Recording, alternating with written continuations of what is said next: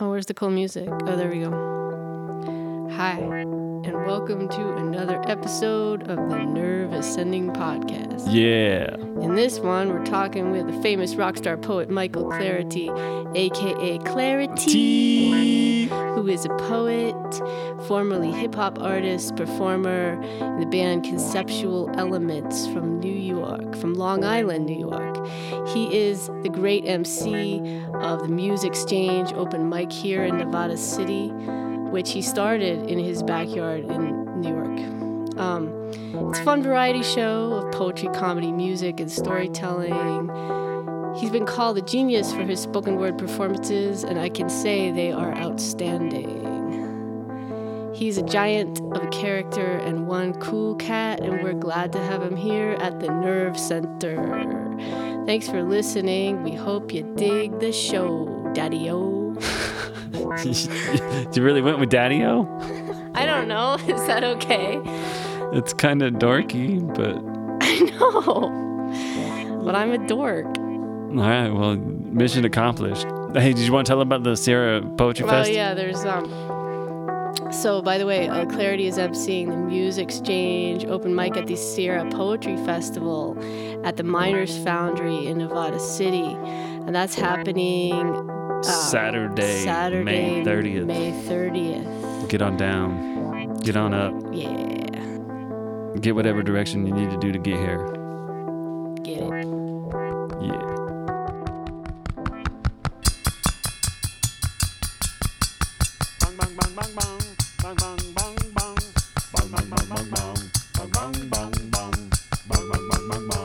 Today's episode is brought to you in part by HeavenlyStreams.com. Are you struggling with energy and tired of the jitteriness offered by gas station energy drinks? Well, friends, I'd like to introduce you to Bongers. I've been an acupuncturist for the past 20 years. I've been to China and traveled all around the world, and I've never ever heard of Bongers until just last week when I set out to find a tool to use for self-massage in my Alchemical Journey to Higher Levels program. Well, my research paid off big time because I think I found the perfect thing.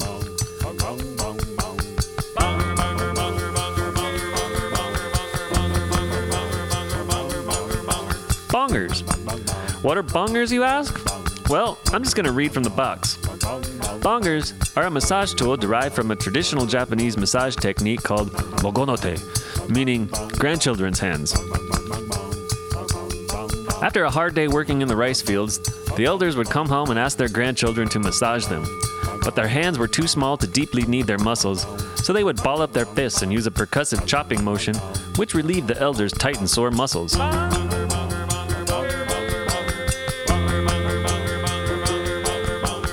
Bongers improve on this ancient technique by replacing one's hard fist with a soft rubber ball and using a flexible metal shaft that pulls the pain out instead of putting more tension into your muscles. A bonger massage can also improve friendships and create new ones, increase communication with family and coworkers, and help bonding with pets.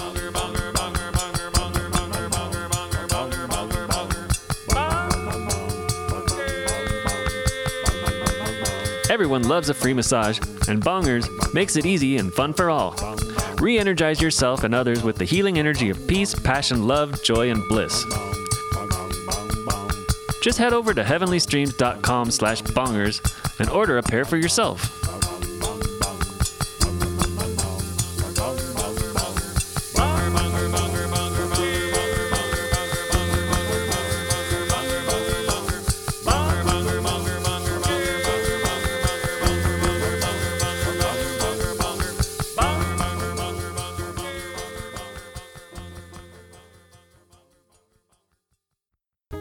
Watching some ants carry like a dead bug,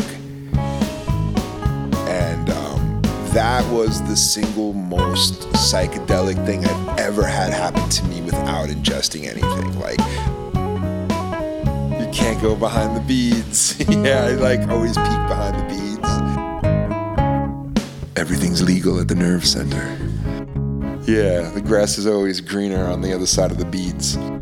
There isn't a lot of work that is tougher than being alone and quiet with yourself for 10 days or 14 days, kind of laying on my belly on the ground, like watching these ants. And I was like, this is some shit I would do if I was tripping out. Like, this is exactly what I would be doing right now. Like, I'm doing the thing, you know, like, I better let him know that, like, I'm the next guru or something, because I'm seeing all these lights, you know.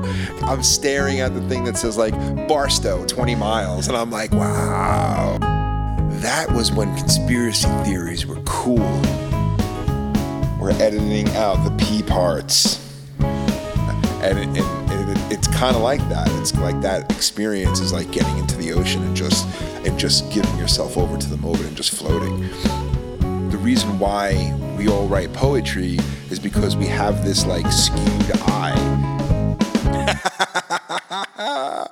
I feel like that's like, you ever build a Buick? Like, wow, actually, no. Thank you so much for being here and talking with us, Clarity. Yeah, thank you guys for having me. This is really cool. Yeah, It's thank you really very much for great. coming out. It's really great when there's like the live situation. The sound is so much better, and just I think it's really neat to have that presence of live. Yeah, actually being in the same room. Yeah. So we are drinking cinnamon, hawthorn, and lily bulb tea that Justin has just concocted for us. Yeah, we wanted something that was mellowing without caffeine.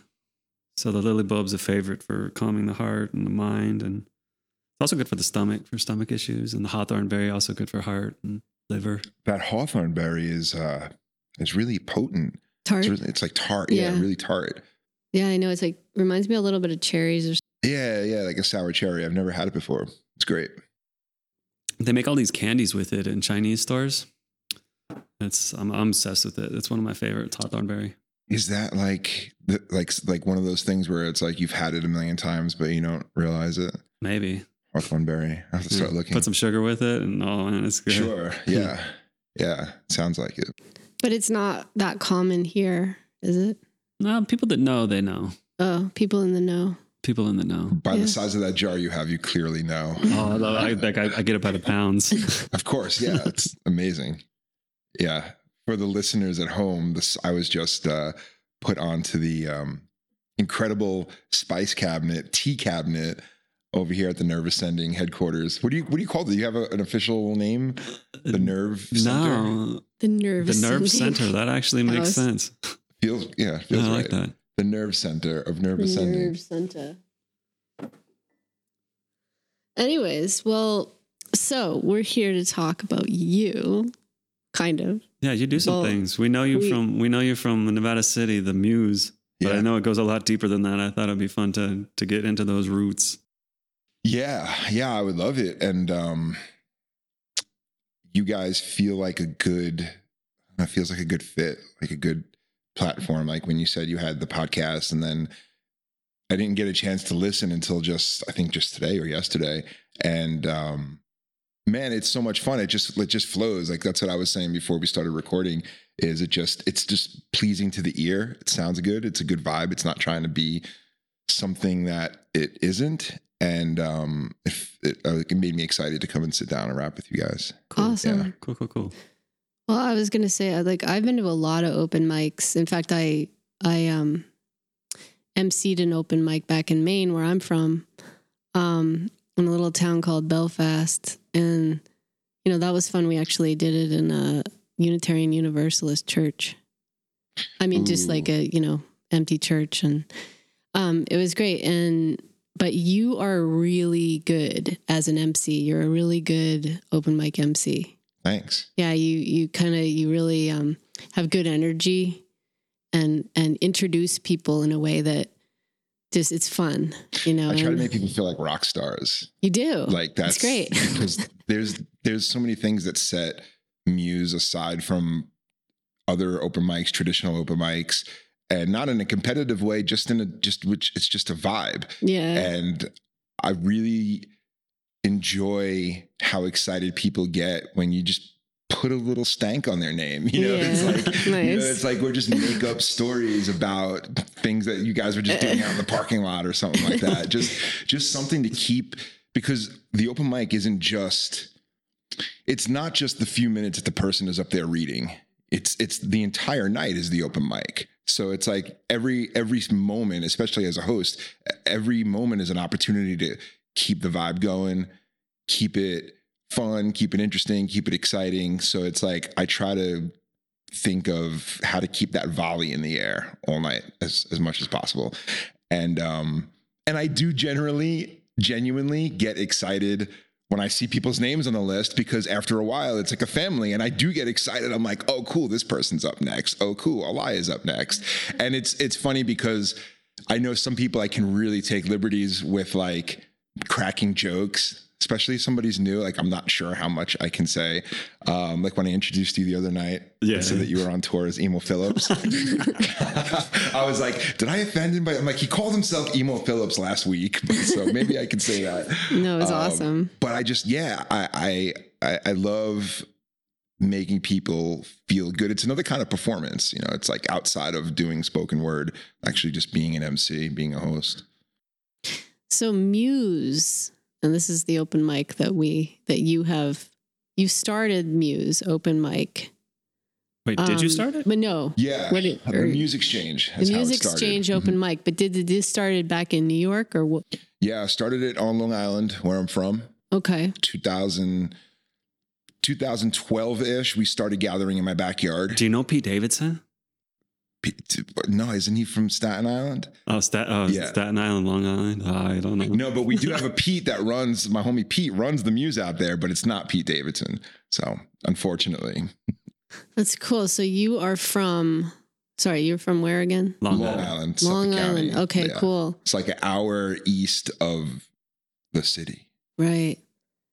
I mean, I've been in New York City, but and of course I'm an East Coaster, but I haven't really spent a ton of time there. You know, I just go to visit and go to the Strand bookstore, and that's a pretty cool bookstore. Which bookstore? The Strand. I don't know it.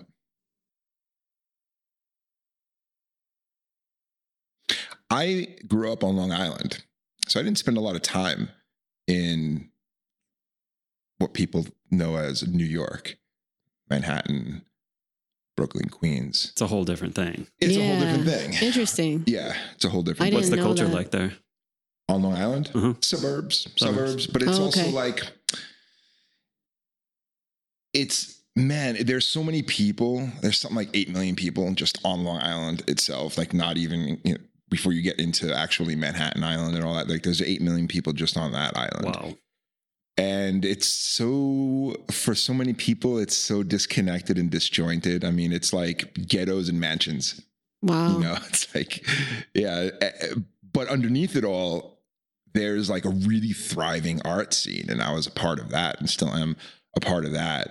And it's almost like the art scene is like in spite of all the disconnect. It's like we've emerged as an alternative, as something else. And that's what the Muse kind of started as a way to just like gather all these people, gather everybody and have a voice, have a get together, I love camaraderie. I love getting together with people that I know and meeting new people. So that's why it grew from like being a backyard thing, like kind of semi-private, like if you knew someone you could come by, and then just being like a full-on live public event. And yeah. I love that. I also like have had some backyard poetry gatherings here in our field. In fact, during COVID, it was like there was nothing happening. I mean, because, people just weren't getting together. I mean, maybe some people were, but it's like there was a lot of restrictions and kind of not. Anyway, I had poets come here and read in the backyard. There's something about poets that like we always want to get together. Well, we right? do. We like painters don't say like, hey, let's all get together. Like, can we get together and paint? I mean, I guess maybe there's like people that do that, but like, and I don't know, musicians, I guess musicians get together and jam, but like poets are always like getting together. There's always like poetry because they gatherings. they like to have an audience for, I think we like to have an audience for our poetry, and so we figure, well, and it's nice to have other poets listen because then they can hopefully give feedback. And I think I think that's the thing, is that poets, we like to talk and be listened to. I almost feel like I think, I don't know. The poetry almost becomes secondary to the gathering. It's like the poetry is kind of like an excuse to gather, but the reason why we all write poetry is because we have this like skewed eye and, you know, and see things through a poetic eye and see things through this filter. So it's like, you want to be surrounded with people that see that way too. And you want to be a part of something like that and feel less alone, right? And have interesting interactions and interesting conversations, and people that get your humor. And then it's like, oh, and by the way, like there's poetry, you know. I feel like, you know, even like, I feel like even the muse is like that. Yeah. It's like the poetry is like the excuse to get, because I stand back from the microphone, I look out around the room, and now the Nevada City Muse has been going for 6 months, and we got a little like momentum, a little family of regulars that come every week, every other week. And I look and I'm like, look at this band of misfits. Yeah, like exactly. I'm starting to get to know everybody, and everybody's like quirky and funny and interesting and talented. And it's like, you just feel like my tribe. It just feels like, I'm like, cool, I'm finding more of my people. I know. I'm like, wow, this last, and wait, what was it? The other muse, the one where we were all talking about like, well, the mental institutions was a theme, and I'm like, yeah, we can all relate here. Like yeah, that's what it is. People just getting super vulnerable, you know, too. Like I know, and that's really beautiful that people open up, you know, and poetry gets deep. I mean, it gets pretty. I think that's where the magic is. I think there's magic in becoming vulnerable around people that you feel safe around, that you know you can trust. For sure. And there's like, it's kind of like I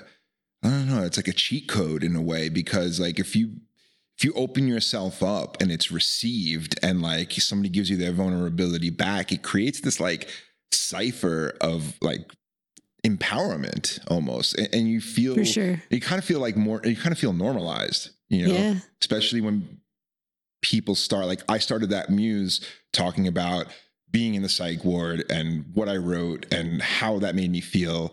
And then throughout the night, I was so surprised at how many people had poetry about being in the psych ward, or about, you know, and like even some people were like, I was going to read something else, but I'm going to read this instead. And I'm like, that's dope, because you probably didn't expect when you walked through the door to come in and talk about your time at the mental institution.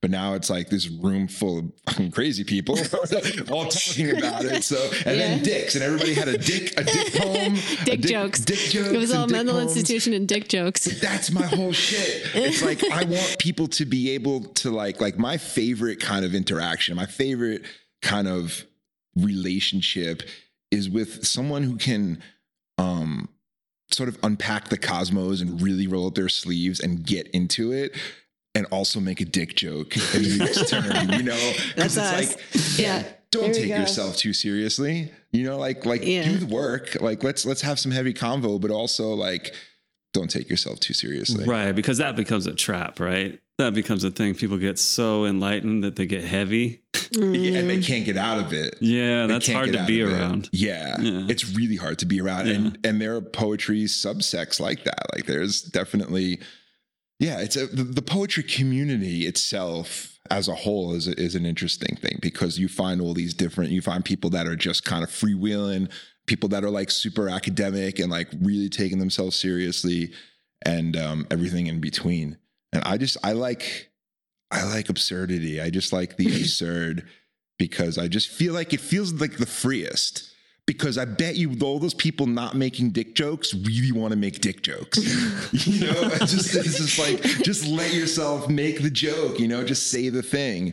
Just, it's like, if you're already doing poetry, whatever that means, if you're already reading poems and kind of like assessing the universe from this angle where you're not writing prose, where you're actually like creating this code of poetry, then why are you taking yourself so seriously? You know, like you should be able to also be absurd. It's like a lot of people don't realize where they came from I don't know. Is that it? from a spurt. It's like, we all came from dicks, dicks and vaginas. Oh my We're all gosh. experts.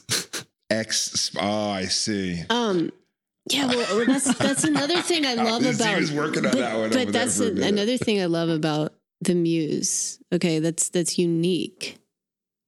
Is that it's a variety show. So you got musicians, you've got comedians, you've got poetry, and poetry seems Also, to be the like spoken word. I like that too. yeah, spoken word. Somebody read like, possibly like fantasy novel or some, fictional novel. Interesting. Matthew, right? Matthew, yeah. Right. I love his stuff. I love his Yeah. stuff.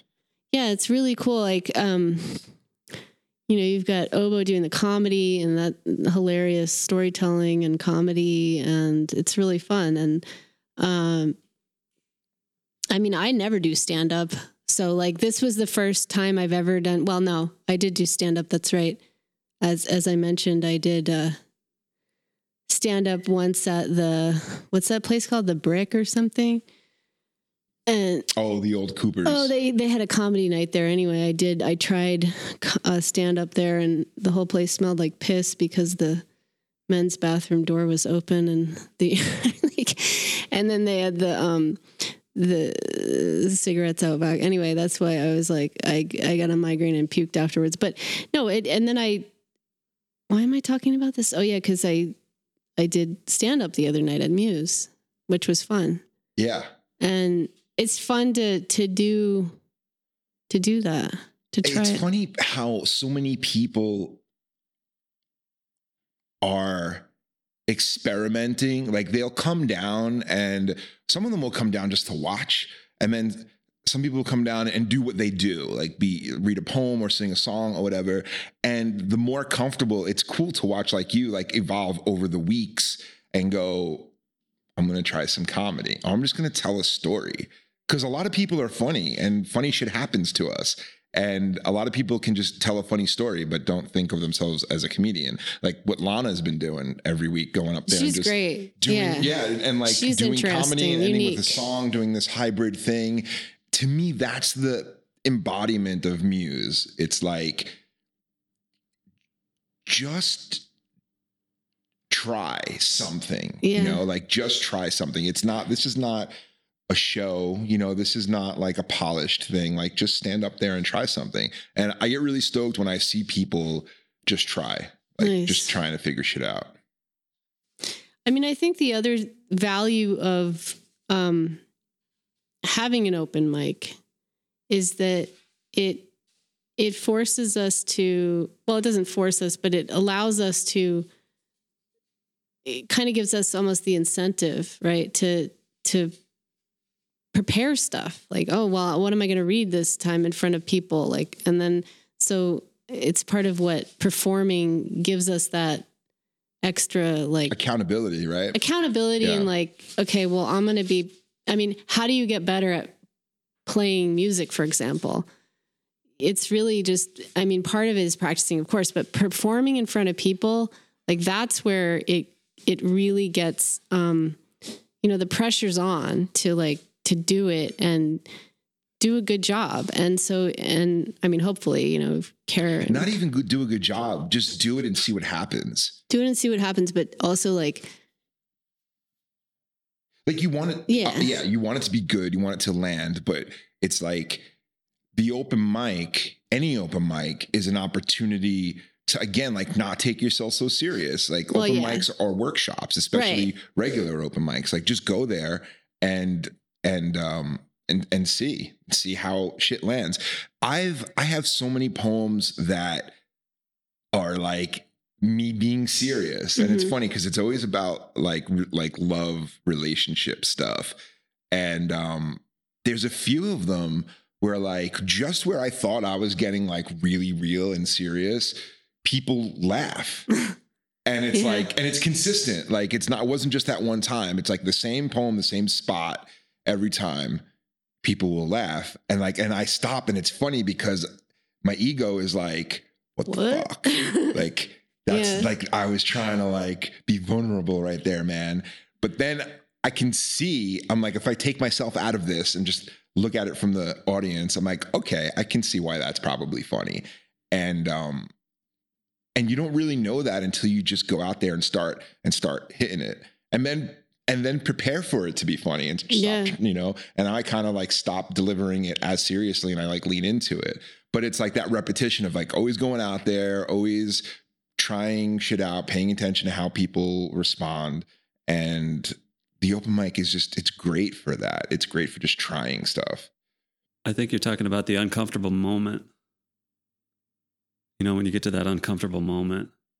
Every that's where things get deep. Uncomfortable. Well, I mean, and people might laugh because they relate. You know, maybe. I mean, I think sometimes we laugh at what we can relate to, or I mean, I don't know. You know, I'm just thinking like, it's like, oh yeah, I've been there or something. I don't know, or maybe it is really funny. I don't know. Well, it's some of it is the wording. Like I can look at it on the page and see the wording is like, oh, okay, like that's funny.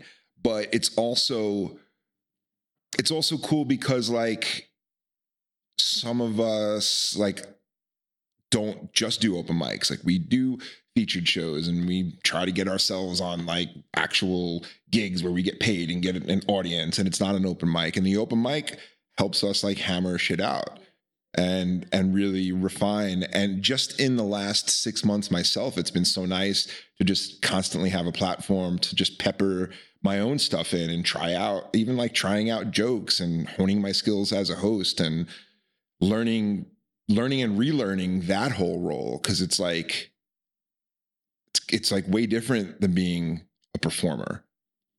It's another muscle, you know? So it's cool. In the beginning, I was trying to shoehorn a lot of my own work in the beginning of this Muse, of the Nevada City Muse. Cause I was like, well, I must perform all the time. I need to perform.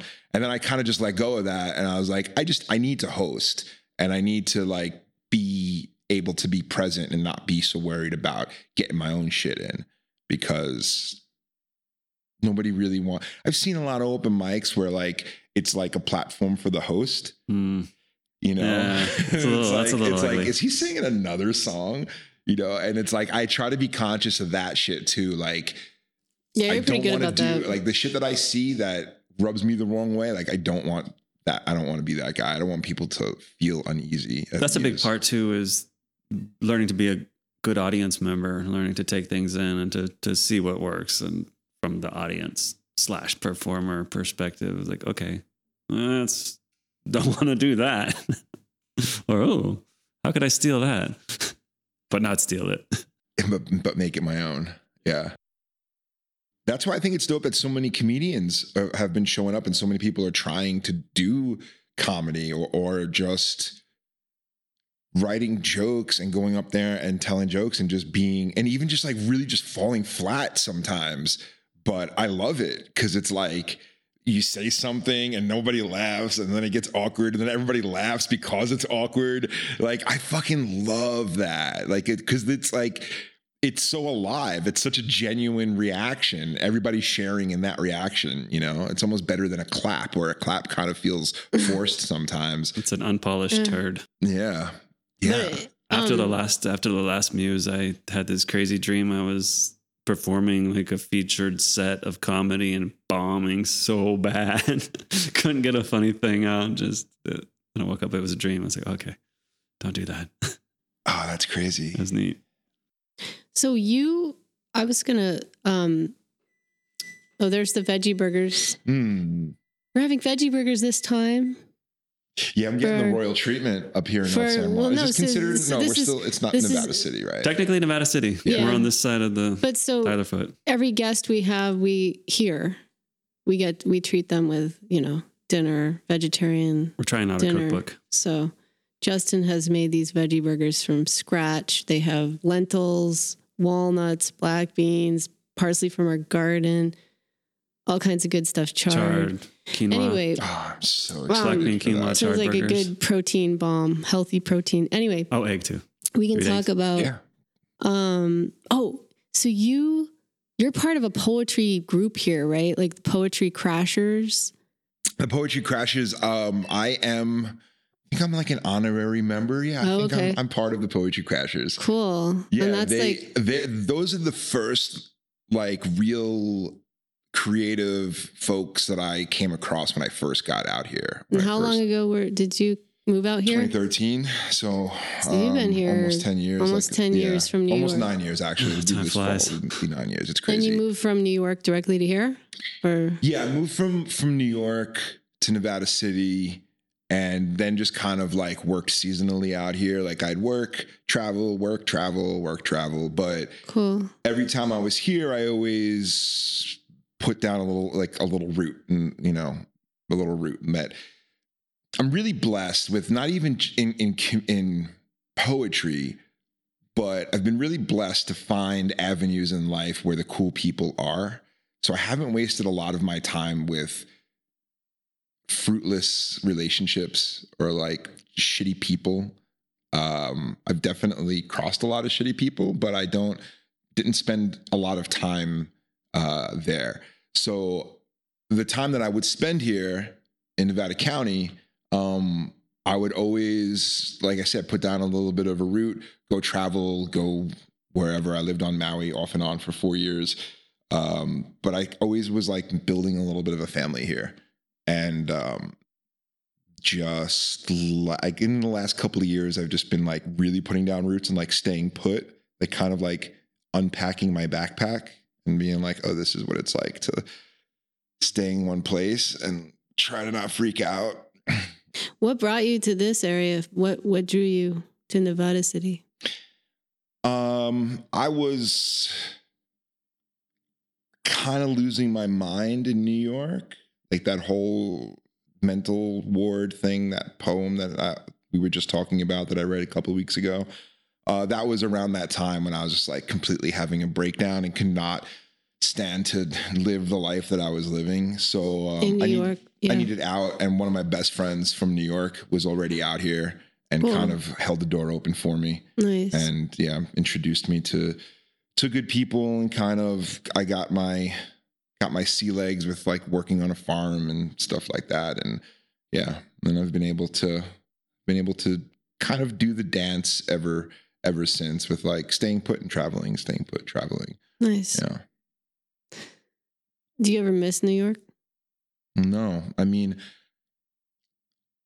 I miss my people. Yeah.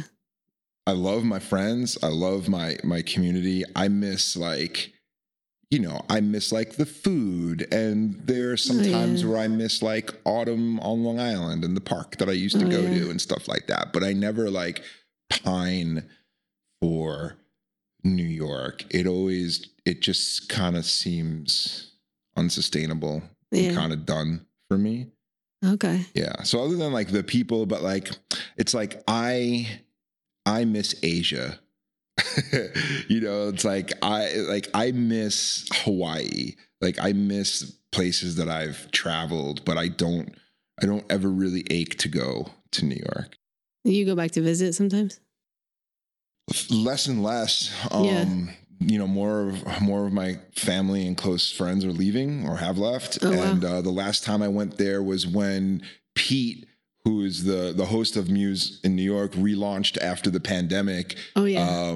We switched venues, and he got a new venue in a town called Huntington, New York, this place called Industry. That's where Muse is held once a month right now. So when he relaunched that, I came out, co-hosted, and did a little feature, and that was really dope because that was a family reunion. And again, Nice. it was about Muse, it was about the community, it was about the reunion. Like it was about eating a lot of pizza and bagels while I was in town.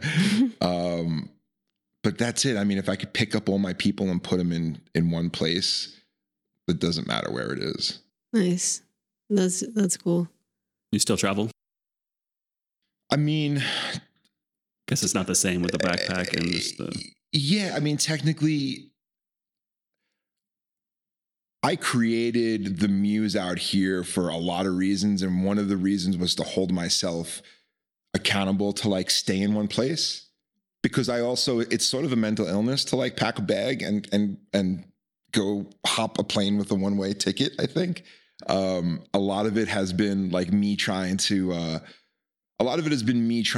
like run from parts of myself, if I'm being like honest about it. I've had some great times, but I got a lot of shit that I haven't reconciled, a lot of my own traumas and my own bullshit that I realized, like, once I actually dug my feet in and stayed around here, that I was like, oh, I should probably like start looking at some of that stuff. And I was like, well, if I stay around, I might as well try to fucking get this community together, try to like meet some of my other people.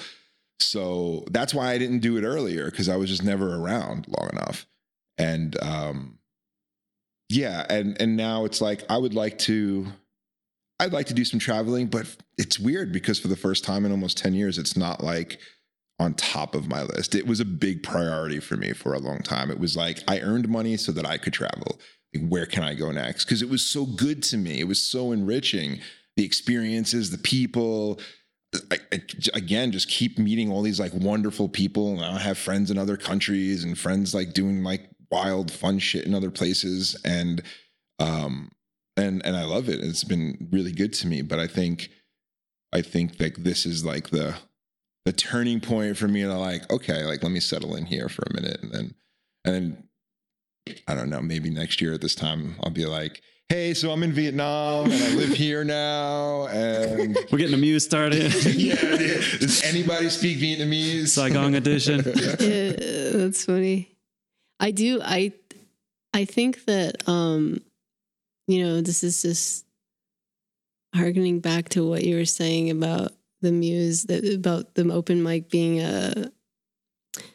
and poets wanting to get together. It's a community. Like, you really create a community when you do an open mic like this, like the Muse, like a good open mic. Like I organized a good open mic.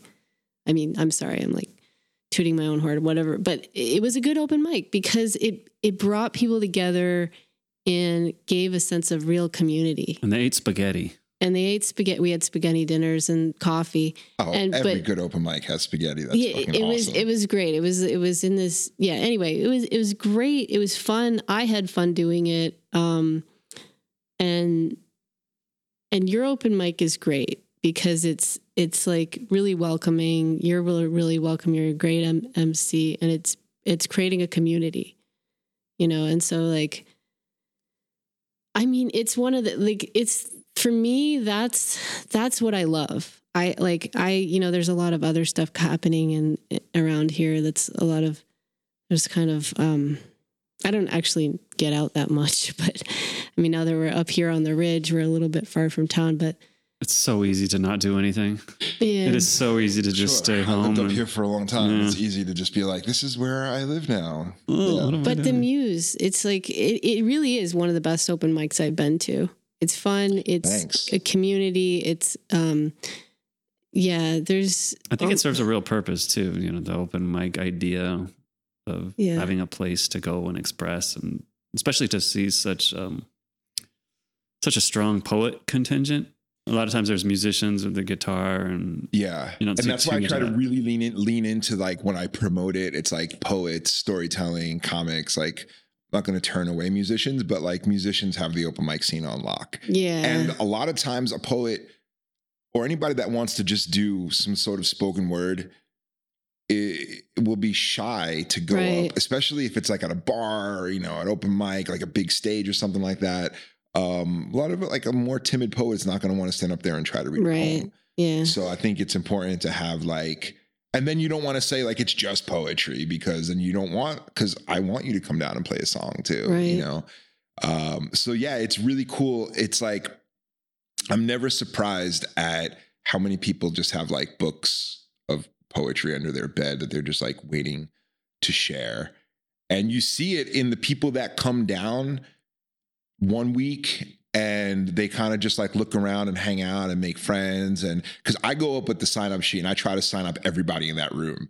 And I'm like, hey, what's up? You want to do something? And everybody, they're either like, yeah, or they're like, nah, I'm just here to watch or whatever. And people just go to watch? I try to put, people will just come and hang out, or they'll be like, no, my friend's reading, I'm supporting them. Hey, that's cool. We love the watchers. What's up? I said, hey, that's cool. We love the watchers. Yeah. too. But I always like try to plant the seed that like, you're not like the people that are going up there aren't any different from you. I'm like, Right. you have a cool story you want to tell? You have like anything? You have, how about like your favorite poem? How about like a passage from your favorite book? Right. And a lot of times, either later in that night, somebody will grab me and be like, hey, can you squeeze me on? That same person. Or they'll come back the next week and they're like, hey, I just wanted to try this out. There was this one girl, her name was Calliope, which I thought was really funny because she didn't want to read any poetry, and she was named after the goddess of poetry.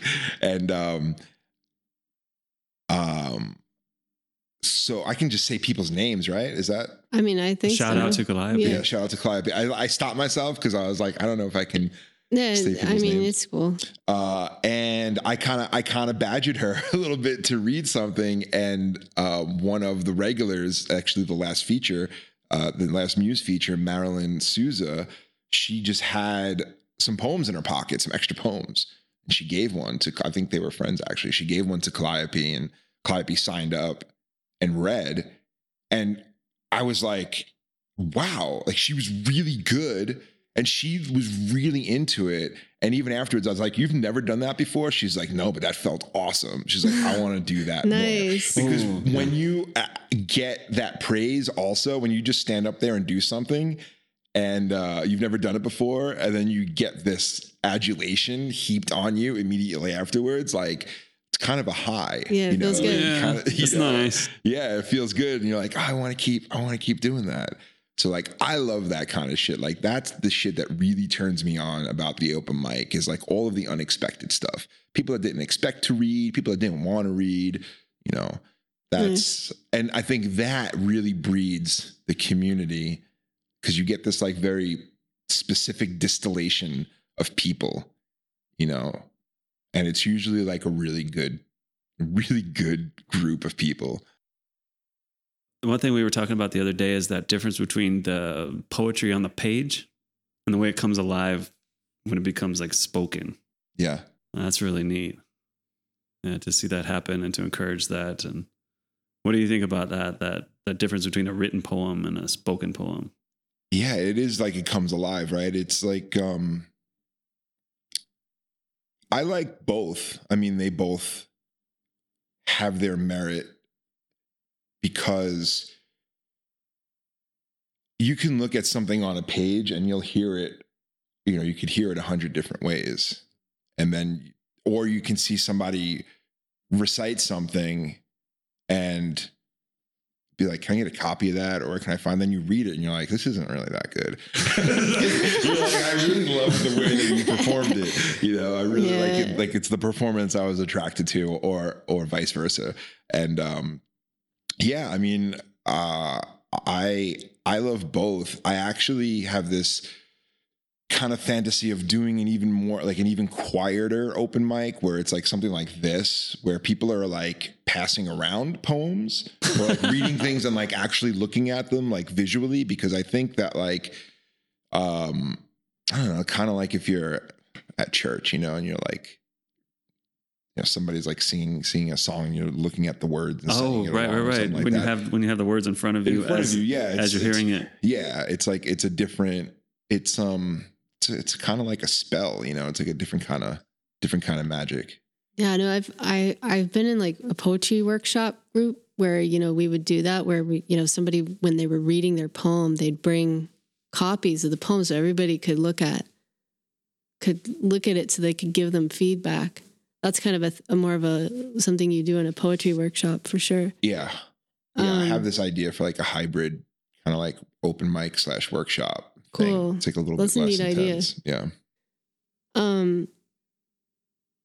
I have to pee. I have a little bit of a ASMR fetish. You know that? I mean, how can you not? If you just have mics set right up here, I'd be doing that shit all day. You got mic things going on too. When you found that echo the other day. Oh yeah, I'm trying to figure out how to do cool shit like that. I'm like getting more comfortable. I've always been really intimidated by sound. Yeah? Yeah, like it, which is ironic because It doesn't seem so. I've been performing since I'm this is much better. 20, 21. And I've always been around mics and cables and gear and equipment and all that, and throwing shows and all that. But I always had this, I don't know, this fear, I guess, of like not doing it right. So I always had somebody do sound for me. And I'm just now like, I got my own soundboard, I got my own gear, and I'm doing the sound at mute. Like the first week that I came in there and did it myself, it sounds so silly because it's just a couple of mics, but I was really nervous about fucking up. But it was like, you want to have good sound. Yeah, but it felt really good to like confront this fear. And now that I know my mixing board and can like, I'm getting to, like you were saying, play around with echo and just like funny hitting sound effects at different times and shit like that. Like it's, that's a big step for me because it's something that I want to get better at. Because I have visions of some other things I want to do with Muse, but I need to get more technically savvy first. And so I'm doing that. Like every week is a learning lesson for me. Like I'm hammering out I'm learning technical shit. I'm learning hosting shit and learning more timing shit. And so it's like there's a whole world happening for me. Do you do any production stuff? Like what? Like producing? Like no. Audio? No. Because it seemed like it would be a natural fit for you. Yeah, I mean, I used to just like record and edit like hip hop tracks, like over beats and shit like that. But it was literally with like 2 tracks on my computer, like nothing crazy. But again, that's always been something that I shied away from because I just felt like I wouldn't be good at it. This is one of those things that got in my head. So, and I was always around it too, which is crazy. It was always something that was present, but I always made sure somebody else did. So I wouldn't fuck it up. And Muse is becoming a path to like kind of shake that shit off right now. Did you do hip hop before? I thought I heard something about that. Yeah, I mean, my whole shit kind of came from hip hop. I mean, that's how I started writing, and it was really my first love, the way that I love words and like really fell in love with language. And my earliest memory of that is hip hop. And then actually like I did a lot of creative writing in grade school, but like actually like writing rhymes and poems and stuff, all that for me came out as hip hop at first. And then kind of grew into this thing. I don't know, people are like, that's poetry. I'm like, it is? All right, I guess that's poetry. And then I kind of doubled back and I was in a hip hop group for like 5 or 6 years. What group? Conceptual Elements. Conceptual Elements, like? Cool. What's a hip hop show like? I think I've been to like 1 or 2.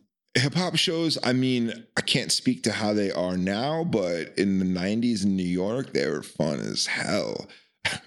But no, but my group this was like 2006 ish. You have a turntable list, somebody chopping up beats? Yeah, we had a DJ, and then there was like varying MCs. It was like anywhere between like 4 and 7 MCs on stage. Tend to get a little crowded at times. It was a lot of fun, but during that run, we played a lot of cool shows. I mean, we did shows with like KRS-One and Rakim and Slick Rick, and I don't know if you know any of these people, but yeah, those are big names. Pretty, yeah. We had some fun. Cool. But I also like missed.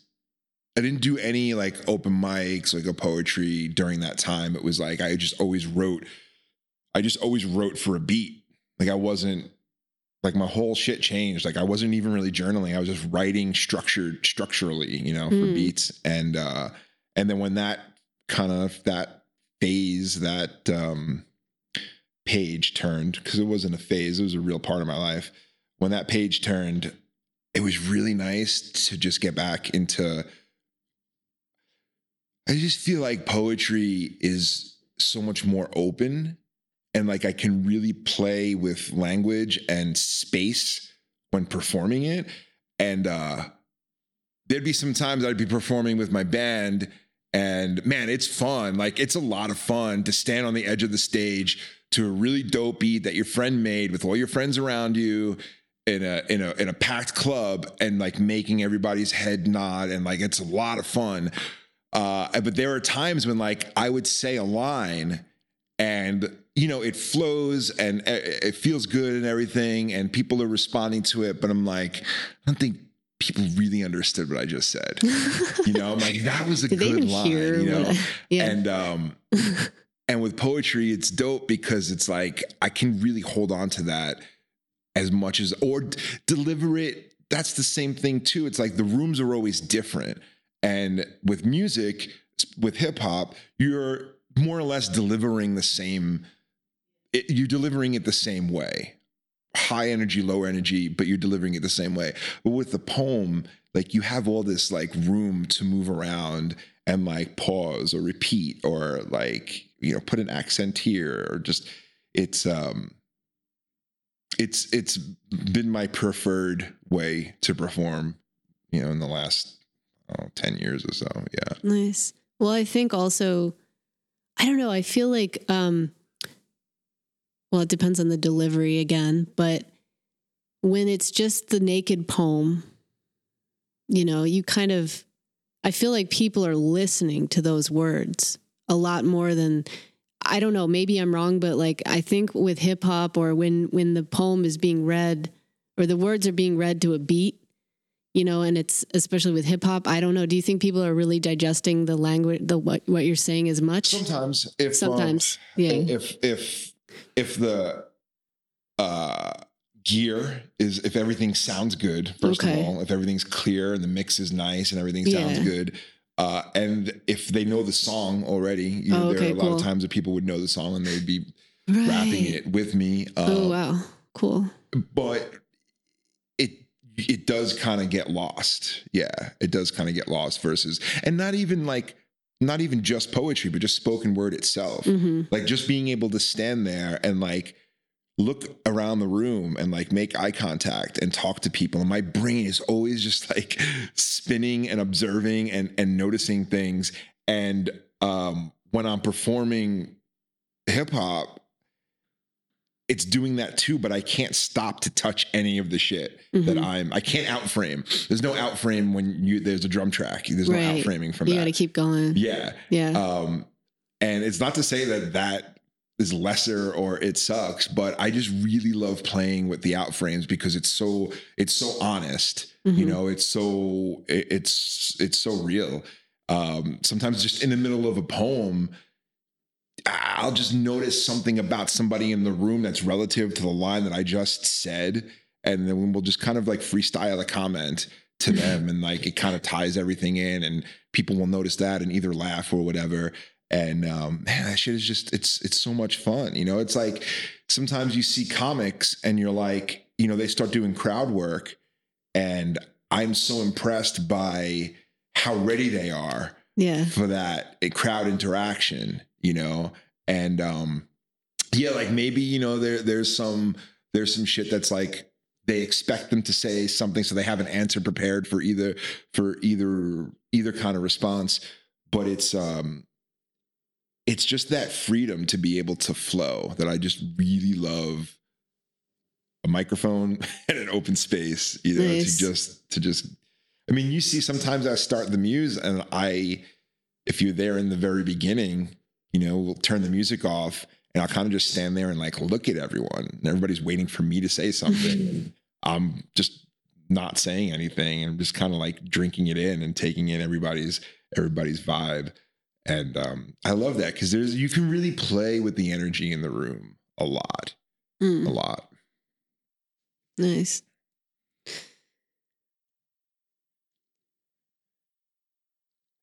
I think we're having one of those moments right now. It's like, wait, what's happening? We're taking it in. We're looking at Aliyah. We're seeing what she's going to come up with. I don't know. No, that's really cool though about the hip hop. So you started writing hip hop, right? You started writing sort of for hip hop when you were pretty young. Sounds like you came to poetry through hip hop. Yeah. All of my early writing was just emulating the hip hop that I was listening to. It was also a shift for hip hop in the 90s. In the late 90s, there was the shift from like really good, conscious, underground hip hop to like flashy, blingy hip hop. And I never gravitated to that side of it because I wasn't living that life and it didn't make sense to me. So it made sense that my writing, my lyrics were emulating the shit that I was listening to, which is also the way I was growing up, you know, and it was also helping sort of like my poet's eye open up and kind of see the world for what it was. And even though there's some of that other like big commercial hip hop that I dig and I'm fine with, I wasn't trying to emulate that because like that wasn't real to me, you know, and it didn't feel real, but it helped me find a voice. And then the first thing I ever really considered a poem, I didn't even know it was a poem. Like, I think somebody was like, yeah, that's a poem. It was during September 11th. And I wrote this like really nationalistic poem. And I look back and I cringe at it. But it's like one of the first times I ever really stood on stage and like got a reaction from people because, I mean, it was September 11th in New York. Like shit was like palpable. And it was like it was just a really heavy, really traumatic and dramatic time. And this poem just came out of me because I was surrounded by, I didn't have the eyes and ears that I have now. So, and I was surrounded by all this noise and I was like, yeah, like America and like, you know, like you'll never get us again. And I was really swept up in that. And I wrote this poem and it caught like immediately, like I was on the radio and I got like adulation in clubs for it. And then I kind of saw like the people that were really into what I was saying and like the things that they were saying even beyond that. And I was like, I don't think this isn't my path. Like this feels good to like get this kind of like attention and notoriety, but like, I don't like, I just felt dirty. I just felt dirty. And, I mean, it wasn't like terrible stuff, but it was just like so pro America. Like I had no idea about, my worldview is so small. And, I just lost my train of thought. I just kind of went back there for a second. Mainstream will do that too. Yeah, I just get caught up in the mainstream. But it's like, you know what it was? Like I wanted to be a part of something and I was on this precipice where like I was coming into this creative, I was tapping into like this creative spirit. And I kind of mistook this nationalistic spirit for that. Because there was this thing was bubbling. I mean, people were out in the streets, you know, waving American flags and everything. And I had American flags all over my car. Like, it's so crazy when I think about that. Because I cringe at that shit now. But it can be really easy to get swept up in some bullshit when you just want to be a part of something. Right. And I can see that. As is evident is what's happening right now. I was going to ask, can you please give us a poem on Ukraine? You want a national? No. No, please don't. You want a pro-Russia poem or? It's so funny though, because like that was what we were in that was like back in, well, obviously 2021 to 9/11, right? 2001. Yeah, 2021. Yeah. I mean, I'm sorry, 2000. Jesus Christ. Sorry. What is I'm spacey. Oh yeah, 2001. I know. We are in the year 2022. I'm sorry. Which is 21 years ago. Yes, I know. So it was quite a while ago. I just remember because I was kind of this punk anarchist at the time, hanging out with, you know, Food Not Bombs people. And actually, no. When 9/11 happened, that's right. I was staying in a closet in Portland, Oregon with a bunch of musicians. I mean, I wasn't staying in the closet with the musicians. I was staying in a place I was like, that's super punk rock. I was living in a closet. It was like really doing it. I was staying in the closet room, of this apartment that a bunch of these musician guys had in Portland, Oregon. Anyway, I was certainly, I just remember that being, because I had sort of met the anarchist punk kids and the kids who were like, yeah, fuck the American flag. Did they get nationalistic at that time? No, they were more like anti-nationalist. Even after the 9/11. I mean, after the 9/11, they were kind of like anti-war. Like this is like, they were just very, like I was involved in anti-war protests, like anti-war, even after 9/11. Yeah, I was sort of, I wasn't as politically aware. I was just sort of like vaguely, I don't know. I was like, I mean, I've always sort of been weird. I've never been like, I just by like, I feel like I came out of the womb weird. I mean, like when I was a child, my mom said that I insisted on wearing my favorite green snowsuit all summer long when I was 2. Like, or 3, whatever, like a snowsuit during the summer. Like that's the kind of thing, So this kid who just was very like wanted to march to the beat of their own drum. Anyway, blah, blah, blah. Here I am talking about myself and like how weird I am. No, we're talking about 9/11. I know. I was on like the first flight after that out to China. Went on a field trip to China after 9/11. Because of 9/11 or No. It was just the timing. We weren't sure if the plane was going to go or not. And you made it out. Yeah, we made it out. Oh my God. I would be afraid. Like, my brother was actually in the air that day. Wow. He was coming back from London. There's so many crazy stories about shit that happened that day. And I think I've always believed, especially in hindsight, that there was like this really, there was some sort of energetic revolution that happened during 9/11 because I found my voice. It's like that poem played a big role. And then thankfully I kind of like snapped out of it, before it was too late. And then really started to like pay attention to what was going on around me. But that's when I started doing open mics and meeting. And, to talk about the Music Exchange is to talk about this club called the Munchaba Lounge in 2001. That's the first open mic that I ever stood behind. And I'd go down there and I would be trying to just like figure shit out in my head on the page. What am I even doing? Like suddenly I'm writing words down and standing behind a microphone. Like there were people that I grew up with that were like, what is Mike doing? He's doing poetry now? Like what? But at the same time, I was merging with this new community of dudes that were doing and chicks that were doing the same thing, that were all kind of like merging out of their old high school, their old life, and into this like kind of like bohemian kind of like art, music and art life. And that's where I met some of my best friends that to this day still are some of my best friends. And the Munchaba Lounge was a Thursday night. That's why Muse is on a Thursday, because I try to pay homage to that. And it was every Thursday night, and it feels a lot like what we're doing now. And that space was so special to me and like helped me grow so much that's what I'm trying to honor in the Music Exchange.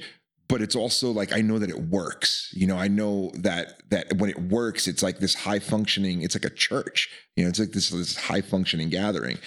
So September 11th, I felt like it brought out a lot of people that just had some shit that they wanted to say, and not even about the war or about politics. It was just like this tipping point for like the voice. It was a tipping point for people's voices and for art. And it wasn't like, in a sense, the open mic scene back then was almost apolitical. But I think a lot of us were just affected by how fragile our world had just become. And we're kind of like, why are we doing this bullshit? job that we're doing, and wait, what? And we all kind of like, anybody that was doing art or making music or writing poetry, like really leaned into it, at least from my perspective and from where I was in New York during September 11th. I feel like that was a big turning point. And I can look back today, and like I said, some of my best friends came out of that space. So it wasn't a phase. It wasn't like something that like, this was just something they did, and then they became a good adult and like put on a suit and went to work. It was a really defining moment for a lot of people that started walking that like artist path, that poet path, and that are still holding it down today. Yeah, cool. It's interesting. I was thinking about like, major, sort of catastrophes in our lifetime, or life-changing, world-changing, pivotal moments, right? Like 9/11 and really this freaking pandemic, right? I mean, this has been like kind of on par in terms of like, it's a pretty big deal, right? And I feel like we're witnessing a little bit of a similar coming out of the woodwork of people talking about like, hey, we have got something to talk about now. We got something to like, complain about or like have these, express our emotions about this. Like, cause you've seen people come and talk about it and or even not even necessarily about it, but just like really glad to finally not be isolated anymore and just like get out. And I mean, I think a lot of musicians have been writing music during these times of isolation. Probably people have been writing poetry, I hope. I mean, it was like a 2-year inhale, right? It was right. like a really long inhale. And then finally people are like exhaling. Yeah. I think there's a little bit of that vibe where it's like, finally we can take the mask off and just like fucking look at each other. Yeah. And there's a little bit of that relief and kind of, I mean, hopefully, some people are still wearing masks and, God bless them, but fucking whatever. I think there's like 9, maybe 10 open mics in the county, or at least in Grass Valley, Nevada City right now that I don't think were there last year. Right. Like they're just springing up. Yeah. And it's dope. I'm actually I'm putting something together that's going to like I'm going to try to marry all the open mics and try to make it like one community. The Merry Mikesters? No. No. Something close. I have a name. But I think that's indicative of like people just want to come out and say shit. People want to play it. There's so many musicians in this town. Yeah. Sitting in houses like this with all their gear, just like, honey, you want to hear that song I played or I wrote? You want to hear it again? Will you just go to a fucking open mic? Yeah. We did, the Muse was actually, a really cool thing happened because of the pandemic. So Pete and Andrea are the co-hosts of the Live Muse in New York. And then when everything got shut down, they started Open Mic from the Edge. And it was a virtual open mic on Facebook Live. Then it moved over to Twitch. And people would just submit their videos of them reading poems, painting, like a time lapse of them painting a painting.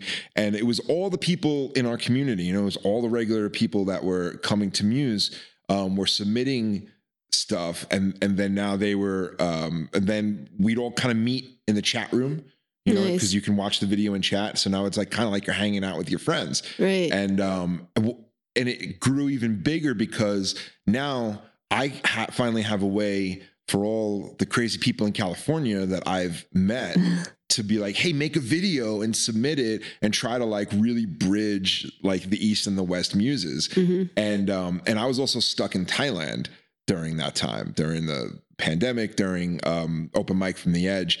So it gave me something to do and gave me something to look forward to. And it was like 8 a.m. on Friday mornings for me So Wow. I would love, like, I'd wake up so excited. Like, I'd wake up, I'd make coffee, I'd set up my computer, and I'd start my day with my friends. Nice. And everybody started. Every week it got better and better because people started just straight up doing a selfie, couple-minute video of reading a poem, and then everybody started to get more technically advanced, and then they're like making these like full-on edited videos, and it was really cool to see everybody really stepping it up and doing music videos, and people actually acknowledging, people from the East Coast becoming fans because the people from the West Coast was submitting stuff in regularly. So now everybody like getting excited to see these people that I've known for years. Wow. And I'm like, I've always just wanted you guys to meet each other, and now everybody's meeting Nice. each other. So it bred this it saved me from going crazy.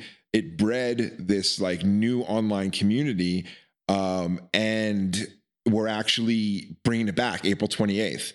We're starting the open mic from the edge again Cool. on Twitch.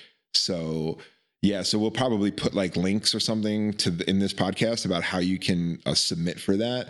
But you can submit a video and kind of just virtually hang out with all of us and Cool. and do this virtual open mic thing. But it's funny how like, humans, we persevere. Like we have some cool shit to show for the bad shit that's happened to us. Oh yeah. Hopefully. I think so. I mean, Yeah, I I know. already do. Yeah, I know. I agree. Well, yeah, I and think we have to. I think that's part of the whole artist thing is the transformative bit we do. Are you going to give us more shit? All right. Let's see what we can do with this. Right. I mean, that's part of what I feel like our, I don't know. I feel like that's part of being an artist or a musician or a poet, is just a writer, whatever, is taking the negative experience or whatever, just like the hardships and whatever stuff that life throws at us, and making art out of it. Do you think artists are doomed to doing suffer something for that reason? Making poems out of it, making, what? Do you think that's why artists tend to suffer? Is that the suffering artist bit? I mean, maybe, but I think we all suffer. We're all full of self-loathing. We're generally loathing about everything. I know it is funny that like I do feel like there's a certain character Gonna compost type. the poem. No, I just feel like we're not. I feel like I just feel like, what is it about poets and artists? I feel like they tend to be real with each other. They just tend to be, at least the good ones and the ones who are like about sharing that stuff. There's just an authenticity to that it's like no BS. It's like, this is somebody who's just going to be like, hey, I'm crazy. Like that's who I am, or whatever. Yeah. I don't know. Like, but You're probably my people if you're crazy. Yeah. but there's no, Do they look different at the grocery store in line? and I just feel like they're not as pretentious, maybe, hopefully. I don't know. I'm just throwing judgments out there now, but I mean, let's be clear. There are also some artists that just really suck. well, yeah. Like as people, like I'm not even talking about judging their art. Oh, Just okay. like, and that's really disappointing when you see somebody who you really like, whatever it is they do, and then you meet them and you're like, oh, that's unfortunate. If they're really talented and they're kind of a dick or something. Yeah, because then you're like, well, I guess, yeah, yeah, I exactly. am so amazing, and like maybe I'm arrogant or like that kind of thing. Yeah, or they're just fake, or they're just judgmental. Yeah, just stuff like that is unfortunate, because when I see somebody, I'm going back to just the open mic space. If I see somebody in an open mic, I get excited to talk more to that person and find out like more about them, because I want to hear more of their work and everything, So if I approach them afterwards and, it's like the only thing I really liked is what you did behind the microphone. It's like, otherwise, like this energy is kind of weird. It kind of sucks. Huh. But it's also, some people just have a hard time being in public. Yeah. And I've That's noticed true. that too. If you can, you know, not judge people right the fuck away. Like sometimes I have a habit of doing that. Just whatever. To hell with first impressions. Yeah, I don't trust them. It's like I do that right away, and then I'm like, oh, I remember you're the person who I thought like sucked, and you're actually really awesome, you know, or vice versa. Yeah. I've been saying vice versa a lot. Should we edit out the vice versas? No, maybe we should watch that movie. We'll count with Fred Savage and who's that? They made all those movies in the 80s of people like the switcheroos, the Freaky switching Fridays. places. Yeah. Big, and then Oh yeah, that's a good point. vice versa. There's a couple of other ones. You ever write a screenplay? I feel like that's like you ever build a Buick? I was like, wow. Actually, no. No, working on one right now. Never build a Buick. That's a good one. No, I've never written a screenplay. I think we got a tidbit though. What? Did you ever build a Buick? I wrote a play once. Did you? Yeah, and people performed it. That's cool. Wow. It was an anti-war. It was You like the it was. This person was, who wasn't in. I know this was like after Wow. 9/11, right? And see? this is like Got you too. I was doing like a anti-war play. You got swept up in the Anti-war. the I was like, yeah, we were Yeah. protesting against the Iraq invasion. I was big time involved in like we like, but that was more later. It's around the same time though. It started like Yeah, it started, and then they went to 2000. Iraq, yeah, that was weird. and that was when there was a big anti-war protests, and That was when conspiracy theories were cool. Wait, they're not cool anymore? Conspiracy theories were cool back then, but no, it's like you Wait, could what? dip Oh, your right. toe into the conspiracy theory water and like enjoy the conspiracy theories. like the conspiracies about 9/11 that it just was all about just inside- everything, just Bigfoot, Inside UFOs, job. fluoride. I mean, just stuff that is Oh, that's the turning stuff. out to be true. What about John Lennon? What was it about John Lennon? Like, But all that shit was like back then was like It was fresh. it was fresh and it was it didn't feel like propaganda. And now I feel like it's like really propagandized and it's really Mhm. like people define themselves by the conspiracy theories that they believe in.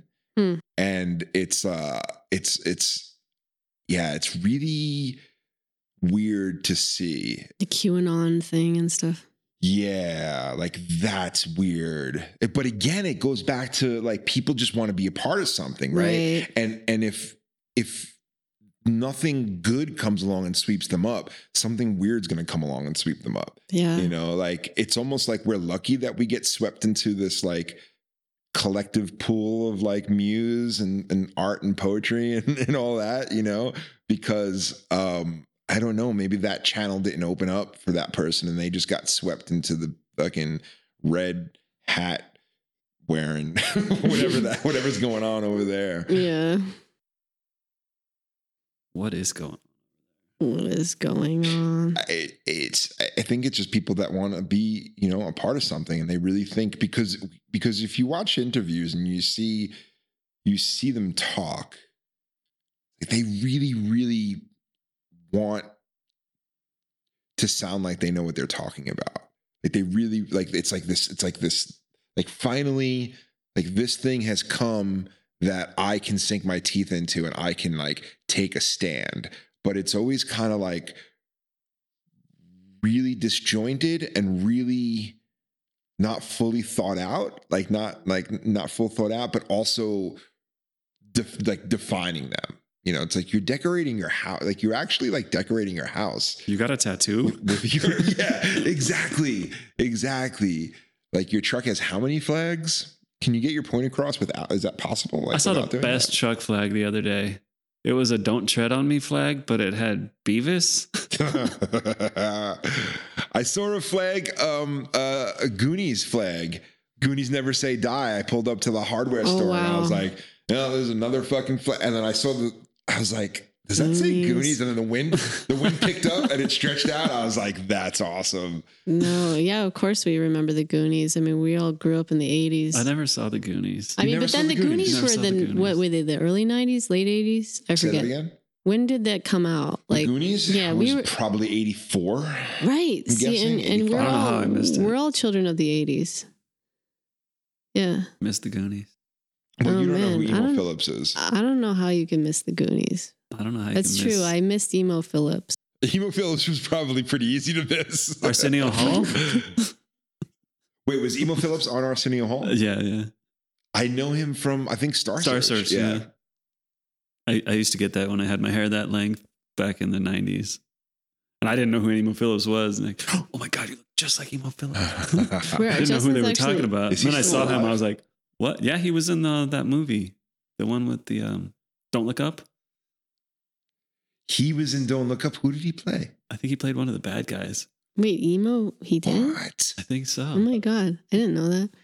Wow, now I gotta look that up. I could be Yeah, wrong. It's 'cause, crazy. I'm wrong a lot. You're like, he was in Justin's working on a Godfather, song I'm about pretty sure. Justin's working on a song about the 90s, right? Or 80s. Is Oh, the 90s. Yeah. Well, we'll have to get back to that. I don't know exactly how it goes. It was the 90s. We were happy. We were wearing our jean jackets. It's about the last photo. Did you wear Matt. jean jackets? I wore a jean jacket. I I remember. had a jean jacket in the 80s with Yeah. Guns N' Roses, pins. Oh, patches. I had pins. Guns N' Nice. Roses. Oh, you were cool. Motley Crue. Yeah, I had all those. Wow. Oh, you those were a rocker. pins. A Yeah. Hesher. Do you know the word Hesher? Hesher. What is that? Hesher. Did you guys have Heschers? What is that? It was the guys who hung out in the 200 quad and they had jean jackets with metal patches and they smelled like cigarettes because they were smoking at lunch. No. And they kind of had a walk. They walked like Shaggy from Scooby Doo a little bit. Oh, I know those guys. I don't know. Yeah. I've never heard of Where did you grow up? You grew up In Southern in California. Southern California. Yeah. Near LA, right? It's a very regional word and just a limited point of time. Yeah, now. Hesher. I mean, I am from Hickville, Maine. So, I'm You're from from Buttfuck, Hickville. Maine. You're from right outside Okay, Portland. yes, but it's still Maine. So I mean, in the 80s in Maine, I'm from the suburbs in Maine. So like, I'm really kind of a country bumpkin in a way. It's kind of like being from the 60s. Being a country bumpkin? Not being from Maine. like from Maine and in an area where, I mean, I grew up in kind of a country club town and it was, I don't know. Country Club Bumpkin. I did know about the Goonies though. I really liked that movie. You had HBO. I guess I don't know. Or we went to the the VHS video store and we went and got VHSs. Dude, the VHS Remember store. that? I wish that was still a thing. I Like know, going to we- the store and like, renting go- and just looking. I feel like I watched more movies when I had less available to me. Like, Oh, what do you like- watch like, anymore? Like with streaming services, like I just get overwhelmed and I wind up not watching anything. Yeah. But like going and renting 2, 3, 4 movies, spending like 2 hours just picking them out, and then you had them for a couple days. You had to watch them, bring them back, and yeah, I feel like I watched more movies that way than I do streaming. And it was like an event. You'd go out with dad for, or whatever. Somebody would take you out and go to the VHS store and you go and pick out stuff and like, oh, we can't be in this section. Oh, this is the rated R section. You can't go behind the beads. You're like, You can't go behind the beads. Yeah, I like always peek behind the beads. Oh, the first time behind the beads. Yeah. Oh, wait, this is it? It's funny because then I grew up and I ran a head shop for a little while and my life was behind the beads. It's like, yeah. this is ironic. Yeah, the grass is always greener on the other side of the beads. That'd be a good name for the other side of the beads. It sounds like a title to something. Beyond the beads. Behind the It's like a beads. VH1. Behind the beads. It's just like, where are they now for porn stars from like the 60s? Oh, It's no. like Beyond the beads.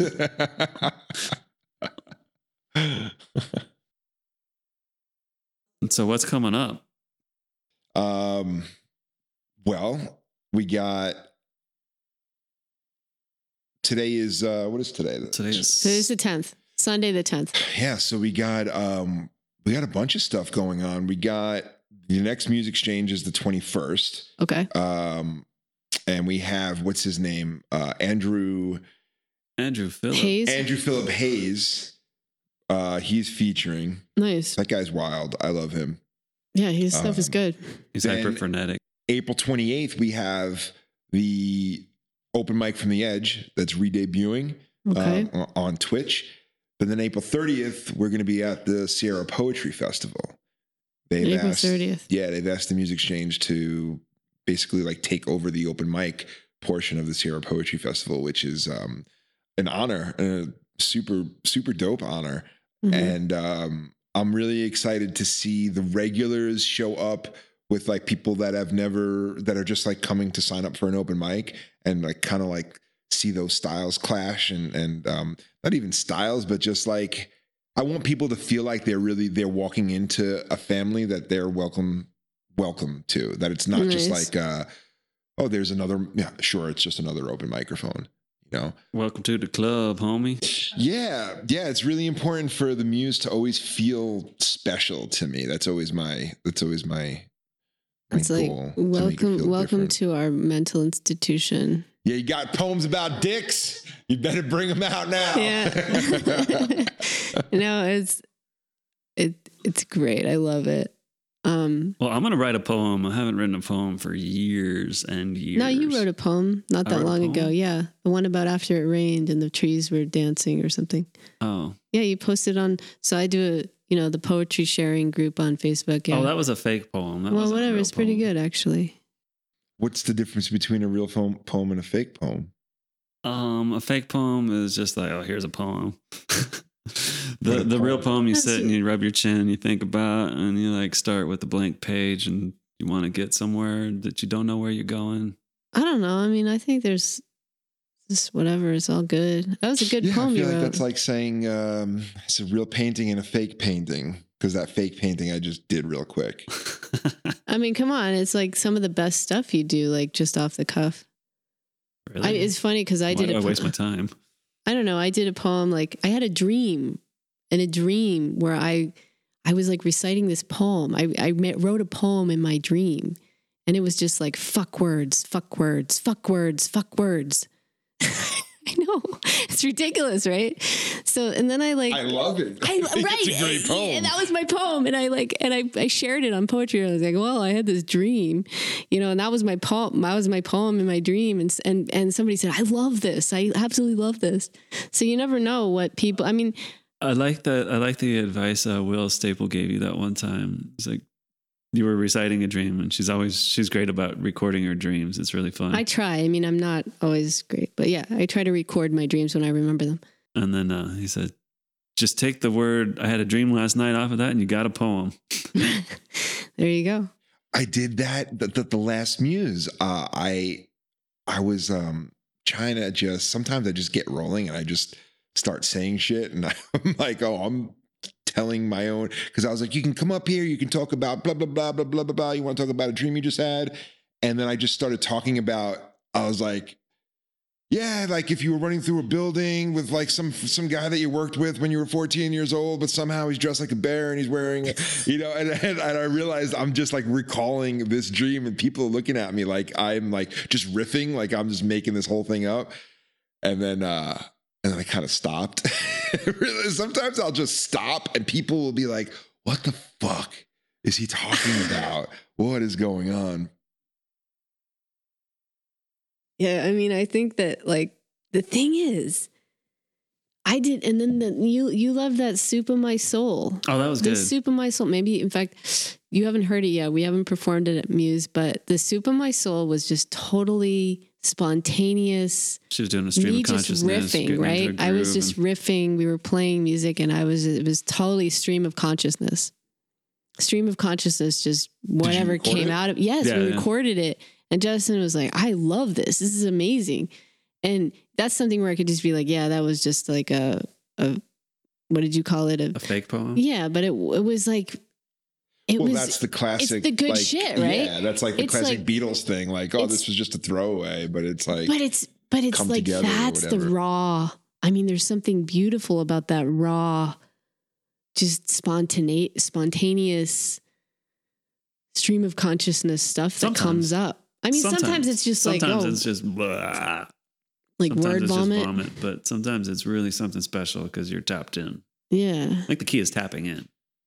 Yeah, not only tapping in, but staying tapped in. Mm-hmm. Because it's like, I mean, it's like freestyling. It's like, Yeah. it's like, I don't ever really freestyle because I can't. It's freestyling is like meditating, you know? So it's like, I can't slow my mind down enough to really like stay more than a few lines in a freestyle. Mm.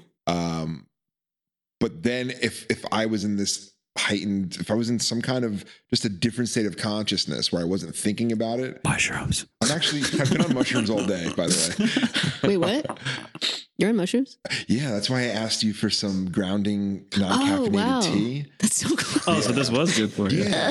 Yeah, I've been tripping out this whole interview. Oh my God. All right, everybody. Well, we've had people, we've had psychonauts talking about this stuff. We actually have a person who is Yeah, nothing not just heavy. talking about it. I dosed myself earlier today, and it's been like really, really nice. And I got a little panicky Wow. when I started driving here, and then I got a little panicky when I pulled Wait, up. are we allowed to talk about this stuff? I think it's legal now, right? Sure. It's I mean, it's legal At the nerve center? Yeah, Definitely. It's legal at the Everything's nerve legal center. at the nerve center. Yes. Yeah, no, I feel good. That's the thing about psychedelics is like that nervousness, right? It's like sometimes I think you don't take enough and you just stay in that like that nervous, the edgy like winding up, because there's a winding up, you know, that's like the first hour or two for me of like any psychedelic, and there's like a winding up, and then like you're getting your footing, and during that winding up I'm usually really awkward and really nervous and really uncertain, and like I don't want to talk to anybody, or and then I'm just in it. But then sometimes I feel like with microdosing that I feel like maybe not taking enough might keep you in that kind of awkward. I've had both experiences. I've had like the microdosing that like kind of like today has kind of kept me mostly okay. But then there's times where I'm like, okay, I wish I would just full on trip out right now, because I'm like, you know, like I'm trying to peek through the other side. Let's do this. Let's do But it. my nose is really just going through the curtain, you know? Want to get beyond the beads. So, yeah. Well, remember when I told that whole joke, my comedy came out of a microdose, really. Well, I literally was seeing penises everywhere. I mean, I looked at Justin and he looks like a penis. I mean, he get that looked a like lot. this smiling penis. I was like, oh my God, I guess that wasn't a microdose. I mean, it was a microdose, but I just ate one mushroom, but it really was strong. And I really did see this penis in the sky, this like with the little wispy line coming out of the end of it, this cloud penis, you know. And then I was looking at the trees and they were all, I swear they were penises. And was it mushrooms? You were on mushrooms? It was happinesses everywhere. It was a mushroom. Well, because mushrooms, a mushroom. I feel like because mushrooms They are also penises. Mushrooms athletic. are Yeah, it makes mushrooms sense. are like the But I've also Earth's never penises. I've never seen so many penises. I know. I saw so many penises. Penises everywhere. Anyway, Penises everywhere.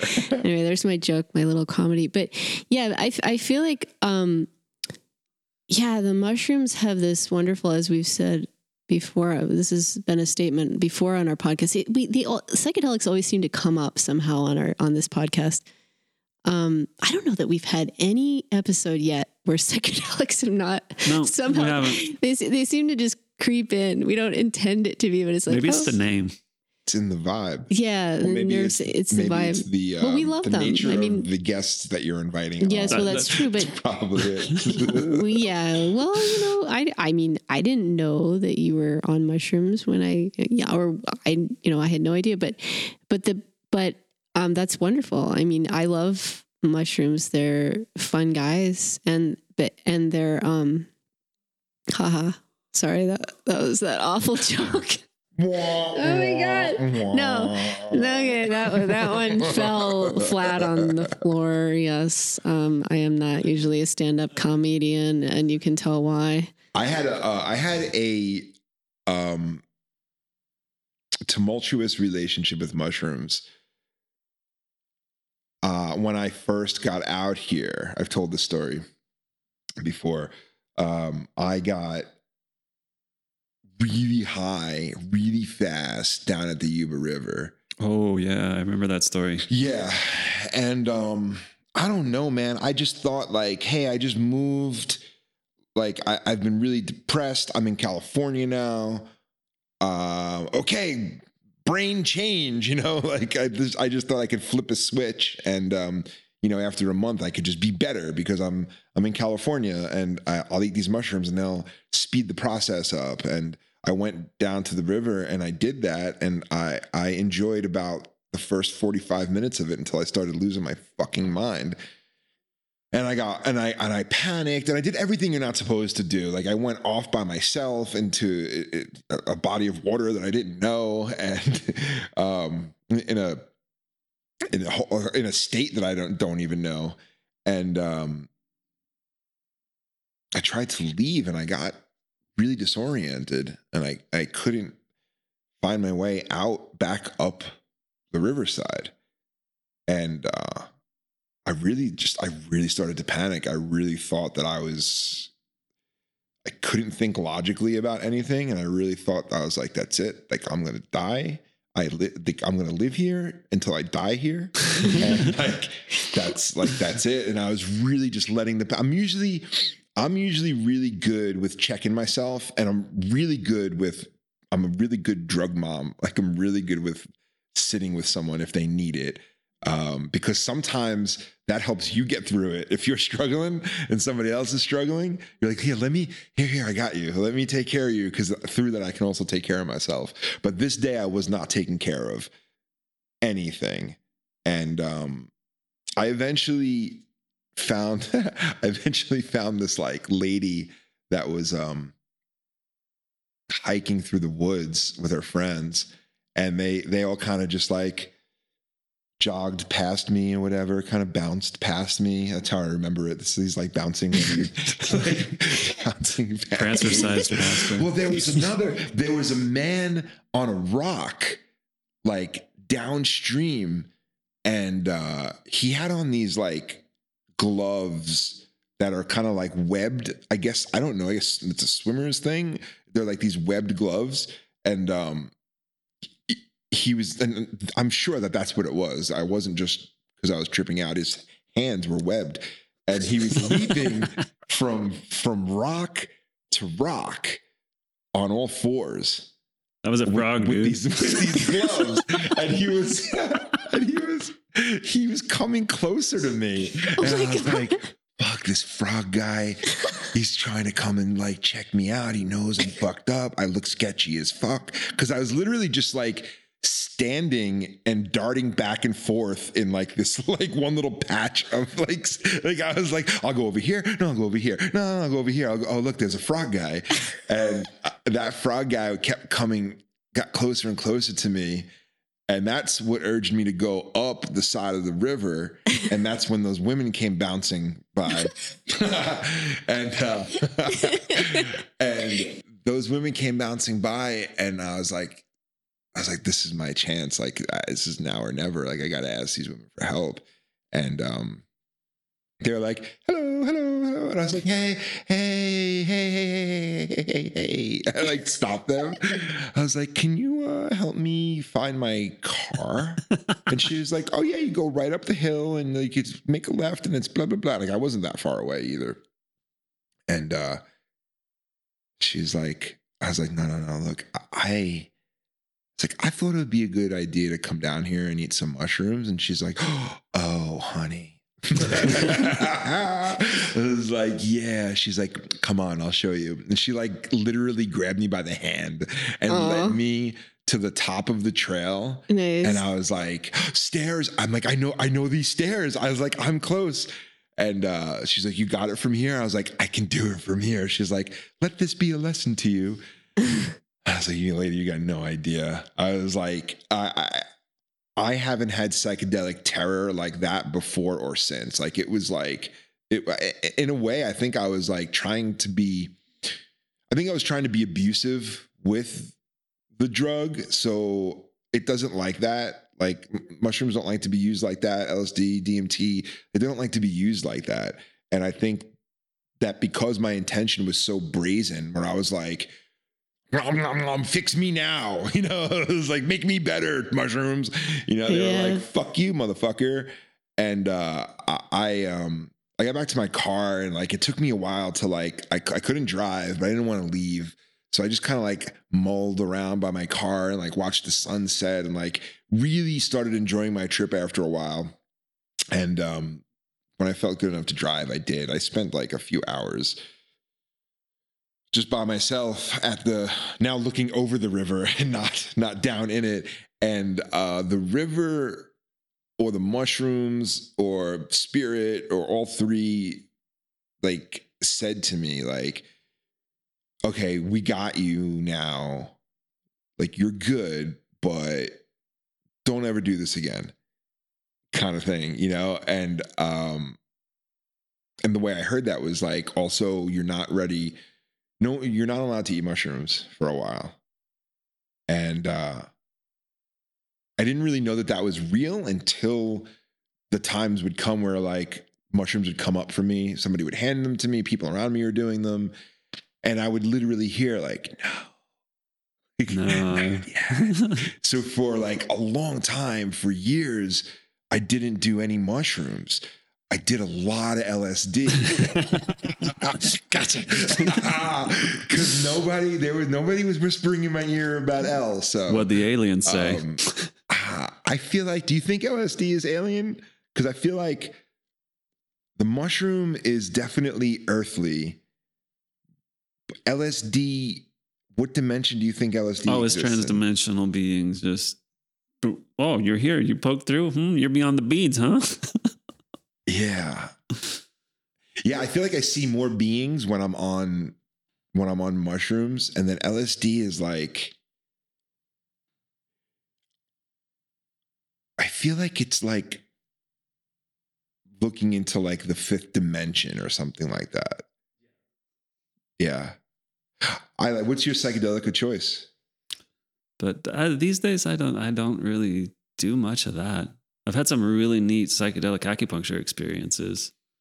That's been quite intriguing. You're an acupuncturist, yeah? Yeah. I need to holler at you about that. You get to that point where like you're transdimensional, your body, you don't know where you stop and the world begins. And through doing acupuncture? Mm-hmm, yeah. On yourself? Mm-hmm.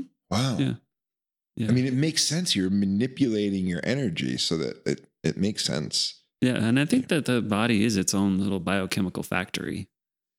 And there's something about certain electrical frequencies are helpful for stimulating different types of chemicals. I don't have all of the map worked out yet, but I think there's something to it. I used to really poo-poo that whole, like, you can get high, like without ingesting anything, or you can have a psychedelic experience. Like, people talk about Kundalini and yoga in general. And I don't know. I used to be like really closed-minded to that. And not everybody's ready to know. Well, no, not only that, but like there are multiple pathways. Like there's multiple paths. Like, do you feel like you've like blasted off through acupuncture the way you would with LSD? No. Well, that's what it's like. It's much more subtle. Well, that's what Terrence McKenna's more argument sedate. Is like. He's like, he's like, you can. And people will say like Kundalini or acupuncture, and he'll say like, well, sure, you could walk, but the bus is right there. It's like, but I did a 10-day Vipassana retreat. Oh, did you? In Malaysia 2 years, right before the pandemic started. It was January of 2020. And that was the single most psychedelic thing I've ever had happen to me without ingesting anything. Like, that's when I truly was like, yeah, like our bodies can really fuck with our minds can really send us somewhere else without ingesting anything under the right stresses, the right conditions. Like I had lots of ups and downs on that shit, but a lot of it felt like I was tripping out. A lot of it felt like, and my senses were so heightened because I wasn't speaking or hearing anybody speak that I'd go outside and like I remember that I was watching some ants carry like a dead bug.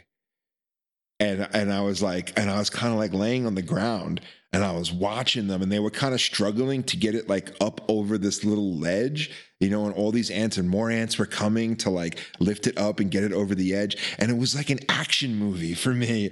I was like, come on, guys, like you got this. And I was so into it and I was so excited by it. It was like everything you get from watching a movie.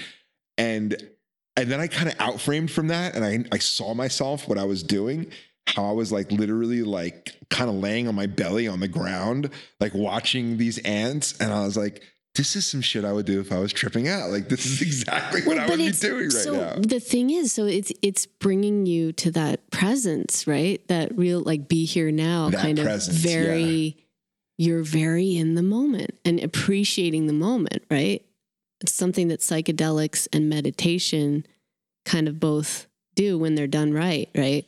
Yeah. And so I've started meditating every day lately, which is amazing for me because I've always struggled to do it. I like, oh man, this is, you know, I'm just not good about it, but I've made a routine of it. I do it every morning or every, you know, after I'm my chai and I meditate for like, I try to do 50 breaths and then go on without counting the breaths. But it's like, and sometimes you get into the zone, which is that presence that you're talking about, you know, and I'm not, you know, an advanced meditator. I haven't gotten to the out of body, beyond or white light or whatever that some people talk about. But you have frames of references of other experiences that have brought you.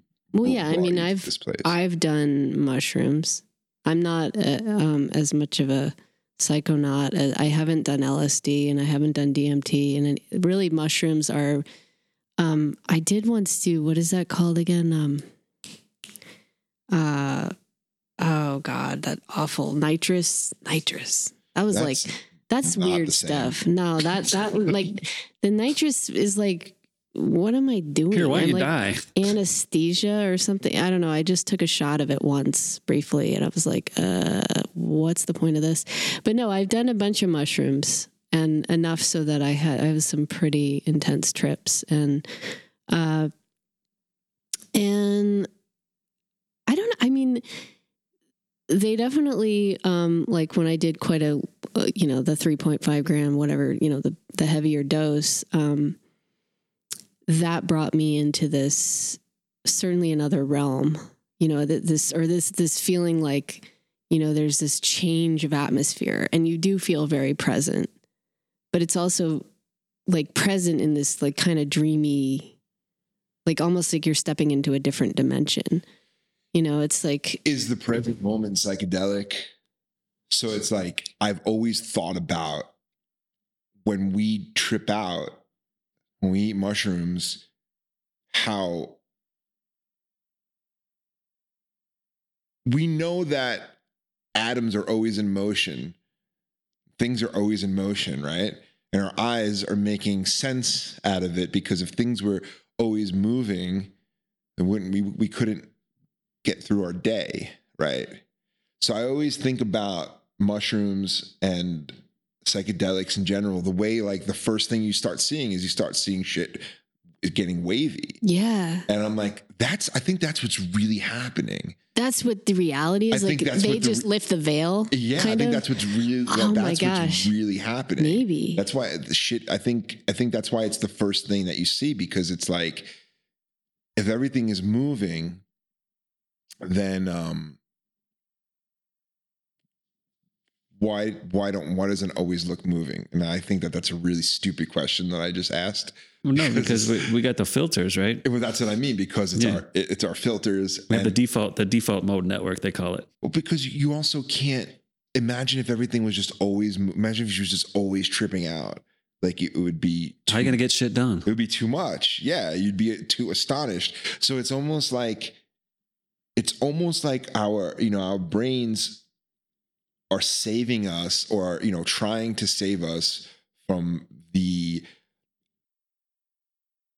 magic of the moment, right? But at the expense of the magic of the moment. At the expense of the magic, and then we get pushed so far away from it that now the brain, it thinks it's protecting us, but now it's like actually hindering us. I know. I missed it. Like when I missed the don't miss the mist. You know, the mist that you see when you're tripping on mushrooms, the mist. You didn't see that? Did you see it in the mist? Right. You're seeing it, right? You get it. You get the mist. Every time you move your hand like that, it's like a cloud. Yeah. Right. And so the mist is, that's my description of it, is like this, and this magical state that they bring, and it's electrons. And when you go down from it, you're like, oh man, this is it.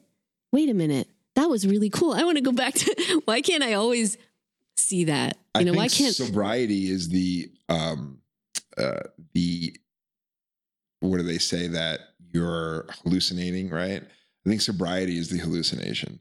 I think like being sober, like right now. I mean, I'm not super high, but I think like this is the hallucination. And then if you eat 4 or 5 grams, then it's like, that's what's really happening around you, or eat a couple of tabs of L, like that's what's really happening around you.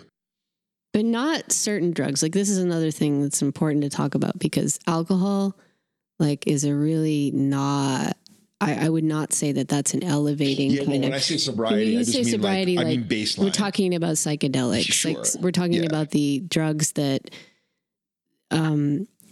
psychedelics, which are called what are they called again? Entheogens? Entheogens. Thank you. Entheogens. I say it wrong. Put the God inside of you. Entheogens help you find the God inside of you, the connection to God.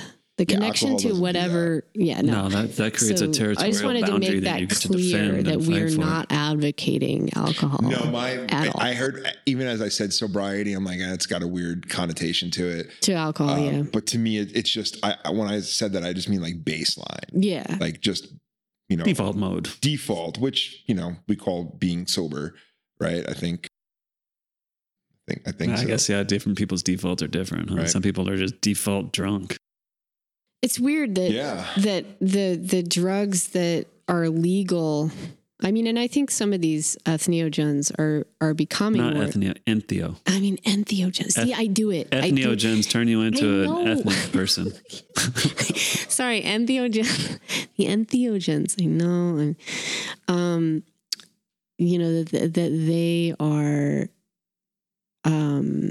becoming more legal, more accepted, I think, hopefully. I mean, they're legal now in Portland, Oregon. And so I have been doing, anyway, I haven't said this publicly to anybody. I've been doing clinical ketamine treatments. Wow. I've been seeing about those. Yeah. Yeah. You're doing that. Wow. Yeah. I go every 4 to 6 weeks. How's that? Really amazing. Really amazing. Really, it's been really helpful. It's been 6 months or so now, and I have enough, there's enough space to look back and reflect on kind of what, if it's working and what it's doing. And it's been really, really, really helpful. And it's funny because for the first few weeks, all I could really note was how fucking high I got. Like, I've never been that high on ketamine before. Like, it's insane. But to say that, like, that's the whole thing about it, like, that's not the whole experience. Like, to me, that's just like I look forward to it because it's really fun, but it's actually rewiring my brain. It's actually like I can feel it for days after. I can feel my brain just rewiring itself. Interesting. Wow. And yeah, and it's wild. I mean, I get an injection, and for about an hour, just kind of like completely like leave the planet. It's So really wild. Do you have conscious awareness through this experience? What is it like? I mean, you leave your body, or is there a body, or what? Yeah, I know that I'm still in the doctor's chair. I wear an eye mask to like block out any light or whatever. And so I know where I am, but I also don't try to remember where I am. Like I try to really let myself go. And the doctor comes in every 15 minutes or whatever to check my vitals and shit. So I can hear the door opening and I can hear him coming in, and that kind of brings me down, brings me back. But there are whole moments where I'm just like, God, just in this ever changing flower of geometric light that's just unfolding onto itself and spinning. At one point, I actually saw my brain. I was inside of my brain and I was moving around files, and I was like, oh, there's that memory that's got to go over here. And I was like actually in there doing that. And I record it. And sometimes I'll just talk out loud and I'll just start saying shit. Because I asked the doctor a couple of times. I'm like, he's like, yeah, it's like sometimes you get kind of loud. I was like, I do. He's like, yeah. He's like, just remember we have other patients. I was like, shit, I don't need. He's like, now you're making me self-conscious. I was like, yo, can I just record myself so I can hear it? Wow. And he said, since I started recording myself, that I don't say as much. But it's funny because I'll go back and listen, and I look just for the wave, because a lot of times I'm not saying anything. I look for the wave on the recording, and there was one time where it was just like silence, and then you just hear turtle. Turnum? Come here, turtle. Turtle? Yeah. Turtle? Like, come here, turtle. I have no idea. I don't have any recollection. It's really weird to hear yourself back and you don't remember Wait a saying. minute. Wow. You were. Are you getting more aware over time? Do you have more presence of mind? Every trip is like way different. It's so crazy, because the last time I actually asked him, I was like, is that the same stuff? He's like, same stuff every time. He's like, everybody's different. Every trip is different. Everybody says that. Everything. It's never the exact same thing. So you don't remember saying "Come here, turtle," or that experience, or like the vision where that of came from. The No, turtle? there's a lot of shit that I say that I catch on the recording. I'll remember. I'll be like, oh yeah, that's right. I was seeing this or that, and I'll remember. It'll jog my memory. But there's some things that I'm like, I said that. I was like, does that freak you out? That would freak me out. Like, because I love it. It's almost like, are you in a dream state? Like you're dreaming? Because I know, I don't always remember my dreams. I love it because I feel like I'm like, I just want to I just want to chill out. Right. Like I just want to not be in charge of myself for a minute. Huh. Like my favorite thing to do in a pool is just float. Like I just love to float, or in the ocean is just to completely weightless and not do anything and just surrender and just give myself up, because I have just so much anxiety that I deal with, and so much of my own bullshit, that getting through the day for me is like, it takes so much energy. So to get to a point where I'm like speaking words and I don't remember saying them, like to me, it feels like I've reached that.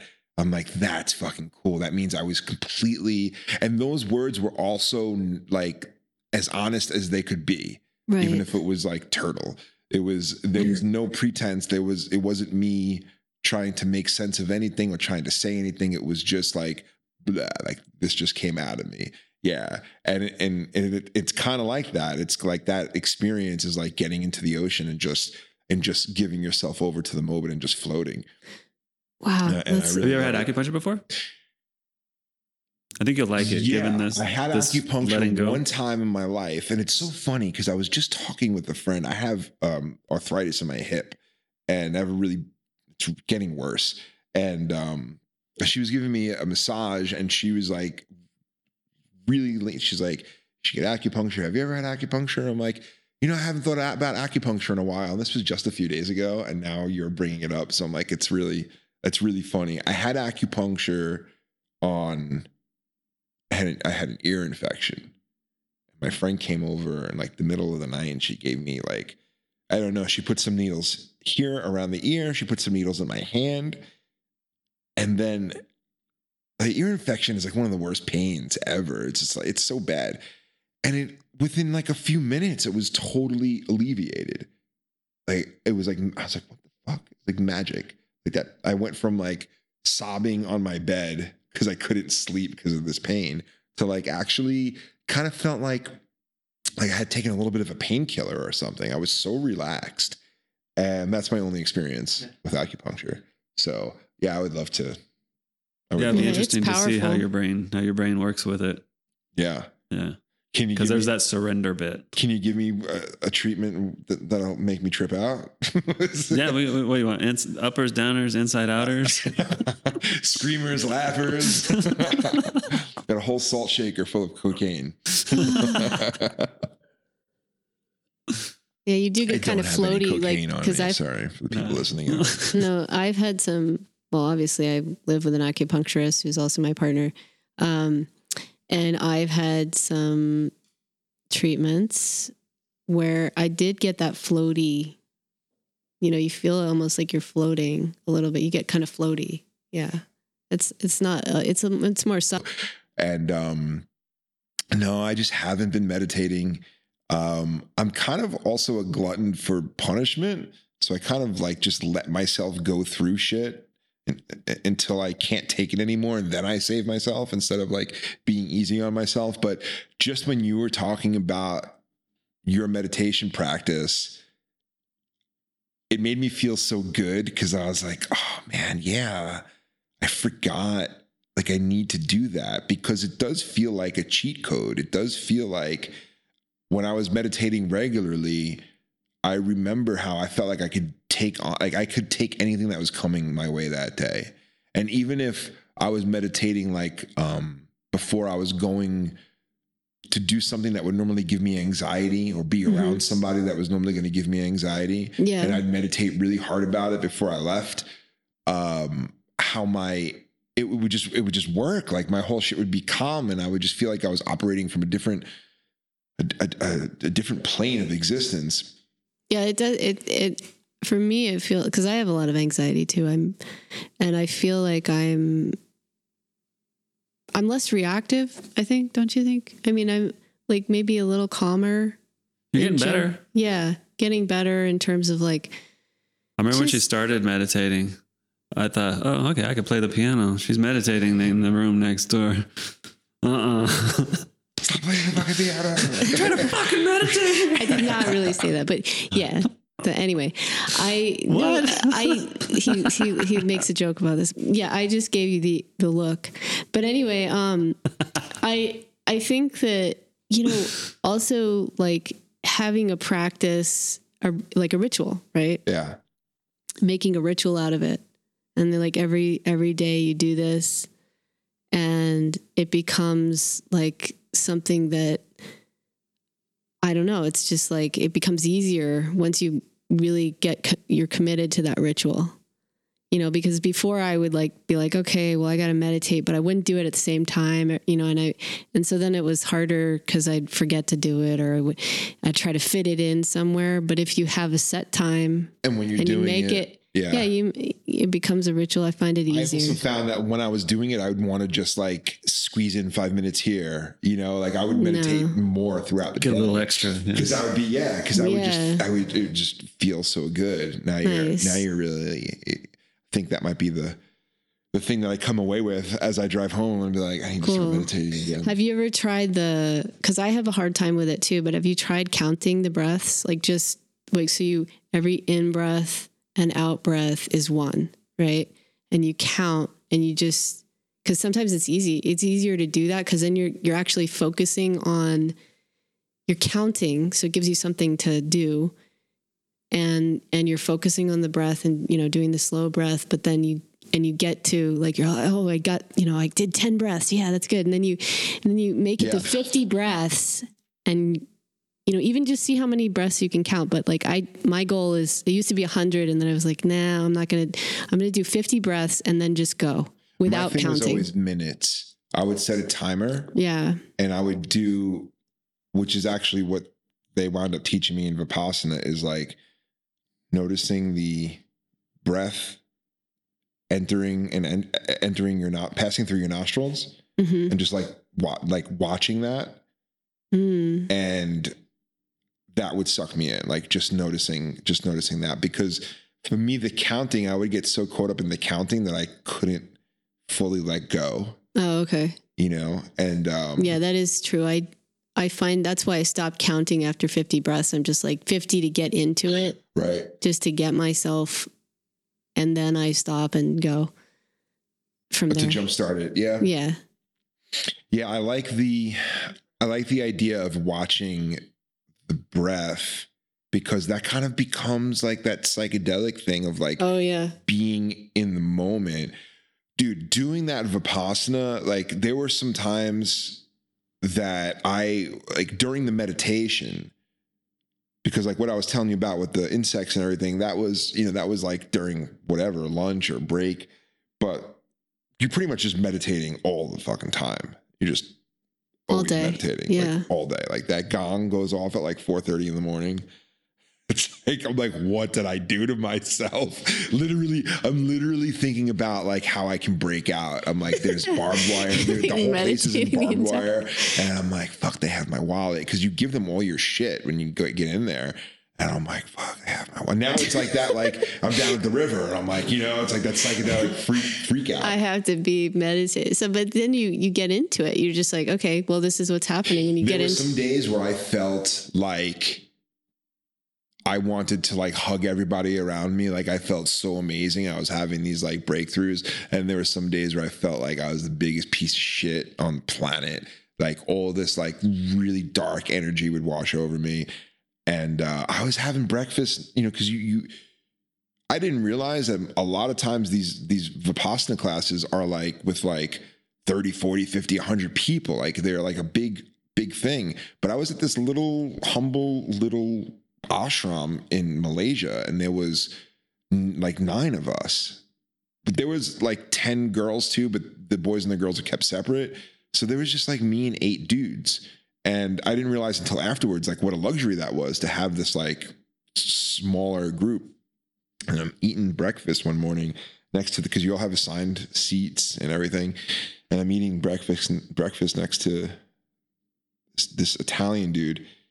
And, I turn around and I look at him, and he's not eating. He's just staring straight forward, and he's just bawling, like just like crying, tears rolling down his face. And I'm like, and I like turn around, like, damn, that guy's going through it. And at the end of the course, day 11, you all talk to each other. You hang out and you talk, and it's always really funny because like in your mind, you start giving people voices.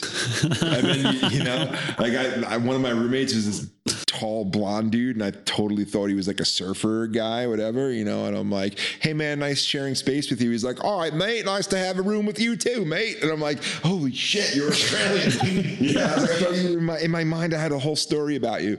But the Italian guy, and we're sharing stories, and the Italian guy, I'm like, so, how'd you do, man? He's like, I wouldn't do it again.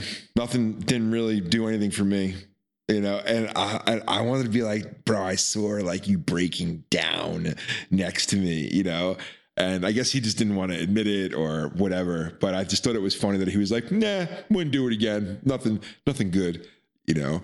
Oh, well, wow. Not everybody's ready to know. Well, I went and I spent the next few days with a guy that I was in there with. And this Russian dude, and no, he was German, this German dude. And I came out of it like fucked up. Like I felt like they opened me up and didn't put me back together. Oh. Like I came out of it like really anxious, and I was staying on Penang Island, and this other dude was also staying on Penang Island, and we hung out.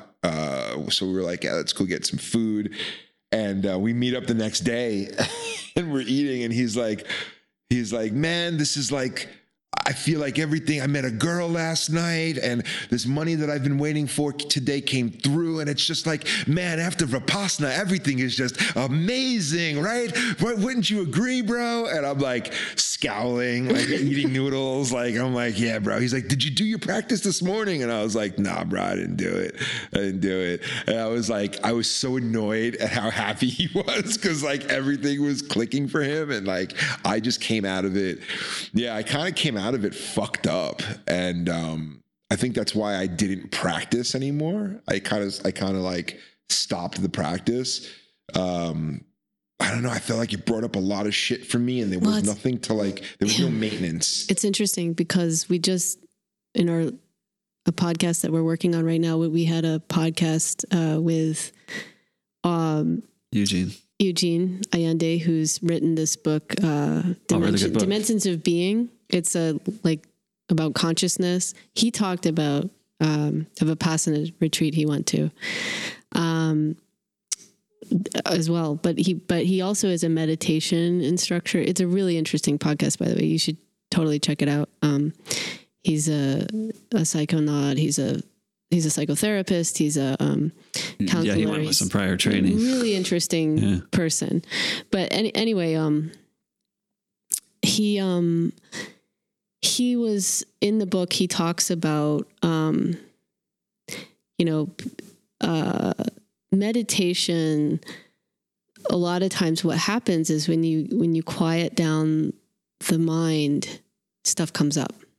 So the stuff, our baggage just comes up, and we have to deal. And this happens to me too. And I was saying, like, I wonder if that's why I haven't been able to quite get there yet to what the place he's talking about, where you just can, you quiet the mind enough so that you can witness the witness, which means like you're witnessing your own higher awareness, like whatever is watching your smaller mind.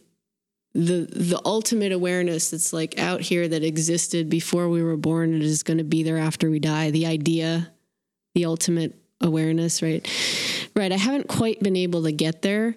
And I think it's because I still have a lot of the baggage and stuff that I haven't quite moved through and let go of and released. But I think that meditation can be really therapeutic in the sense that it does bring up that stuff. But a lot of times I think people, in order to advance in meditation, like, we need therapy. Like, we meditate, but also go to a therapist and get and talk about that stuff that's coming up in the meditation. Yeah, it's all of this shit. These are all tools. Yeah, and it's the same thing like with ketamine.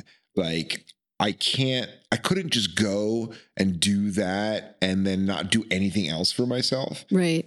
And my therapist works with me to integrate what I learned, what I'm getting out of ketamine. She really wants to, because she put me on to, she got me to go to Vipassana. I knew about it, but she really poked at me for a while, and I finally went. And I think she was really stoked that she'd be able to implement. I learned some things that she could implement, and then I kind of almost turned my back on it a little bit. But yeah, I want to go again. I definitely want to do another Vipassana. Yeah, I'm interested in also trying it. Yeah. I know, because I know that I have a therapist waiting for me who's like really well equipped to like, it's like going to learn Kung Fu and then having somebody to spar with.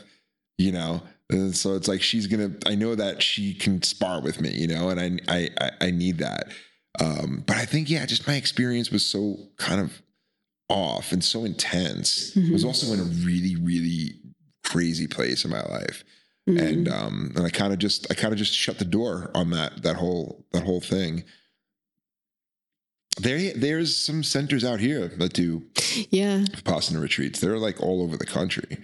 I always recommend it to people, also for people that like are homeless, that are like looking for like, not just people that are just like, you know, couch surfing because they don't want to do anything else with themselves, but like people that are like really going through it and can't find a place to root down that it really honors where their heart and head are at in that moment. And usually those people wind up, you know, being transient. I know I was for the longest time. I think it's I think Vipassana is a perfect solution because it doesn't cost you anything. Oh, really? It's free? Donation based. Oh, okay. They ask you, at the end, they told me this is what it cost for one person to do this for 10 days. Mm-hmm. And I donated enough so that two people, and I felt good being like, okay, there's two people. And there's no commitment. They just want, they just figure that the people that pay more will offset for the people that pay less or don't pay at all. So it doesn't cost anything. It's shelter and food for however long you decide to go. Mm-hmm. And if you're really trying to do the work, there isn't a lot of work that is tougher than being alone and quiet with yourself for 10 days or 14 days. I met a dude that it was like his 7th or 8th time doing it. He goes like every year or some shit. Yeah, I know people, friends back east who go, you know, for, I don't know, maybe once a year or whatever. But I've been hearing about this for a while. It seems like something that is kind of calling me. But you also said that you know, after this experience, it was also hard and you felt like, oh my God, I am not, you didn't seem to be totally like thrilled about it afterwards. I don't want to, you're like, I don't want to give it a bad rap. It was my own, I was in Malaysia. Like, you know, like I was in a foreign country.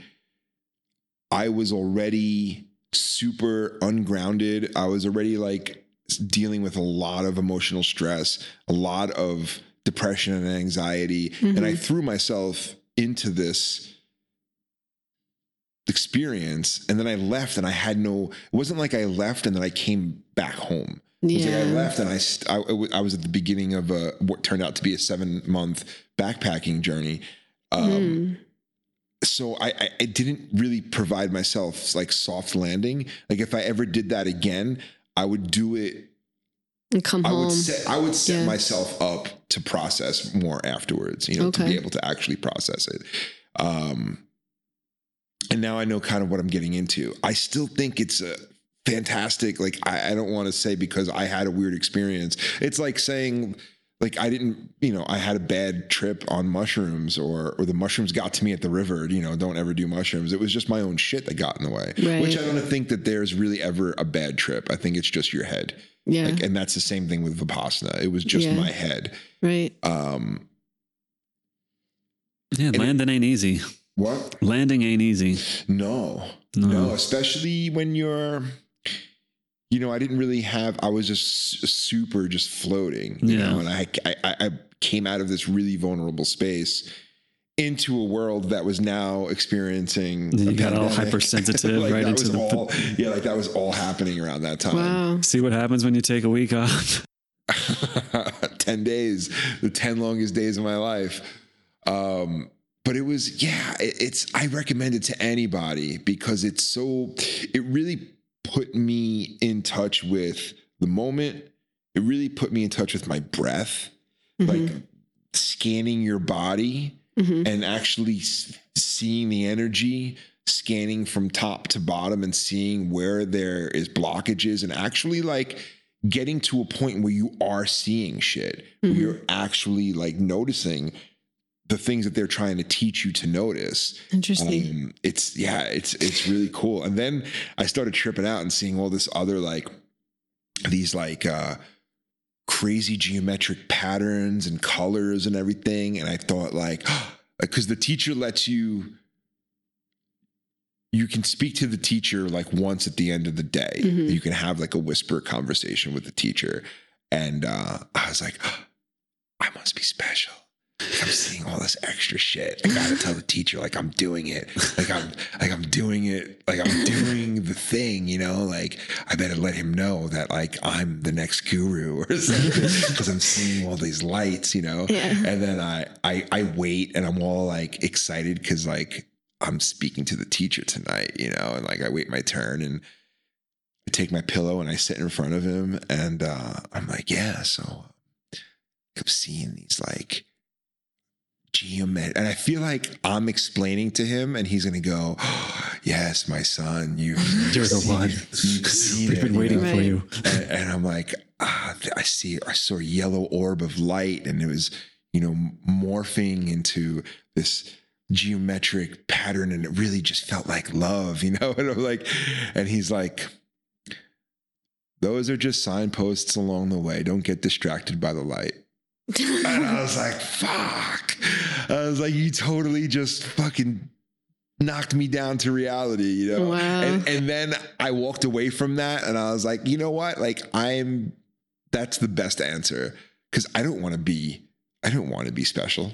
I don't want to be I don't want to be the one seeing things that other people aren't. And Really?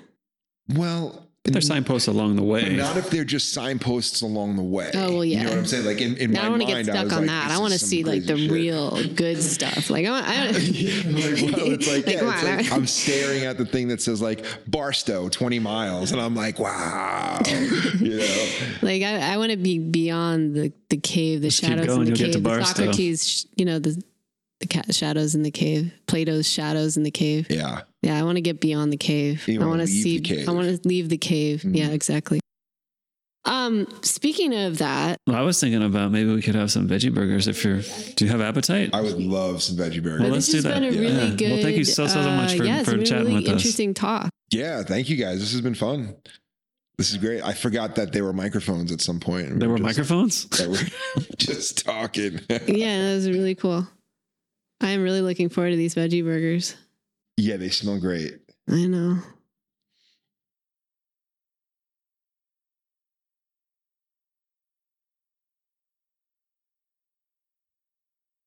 So this is a raw stream of consciousness song that came out of a jam session that we did a while ago.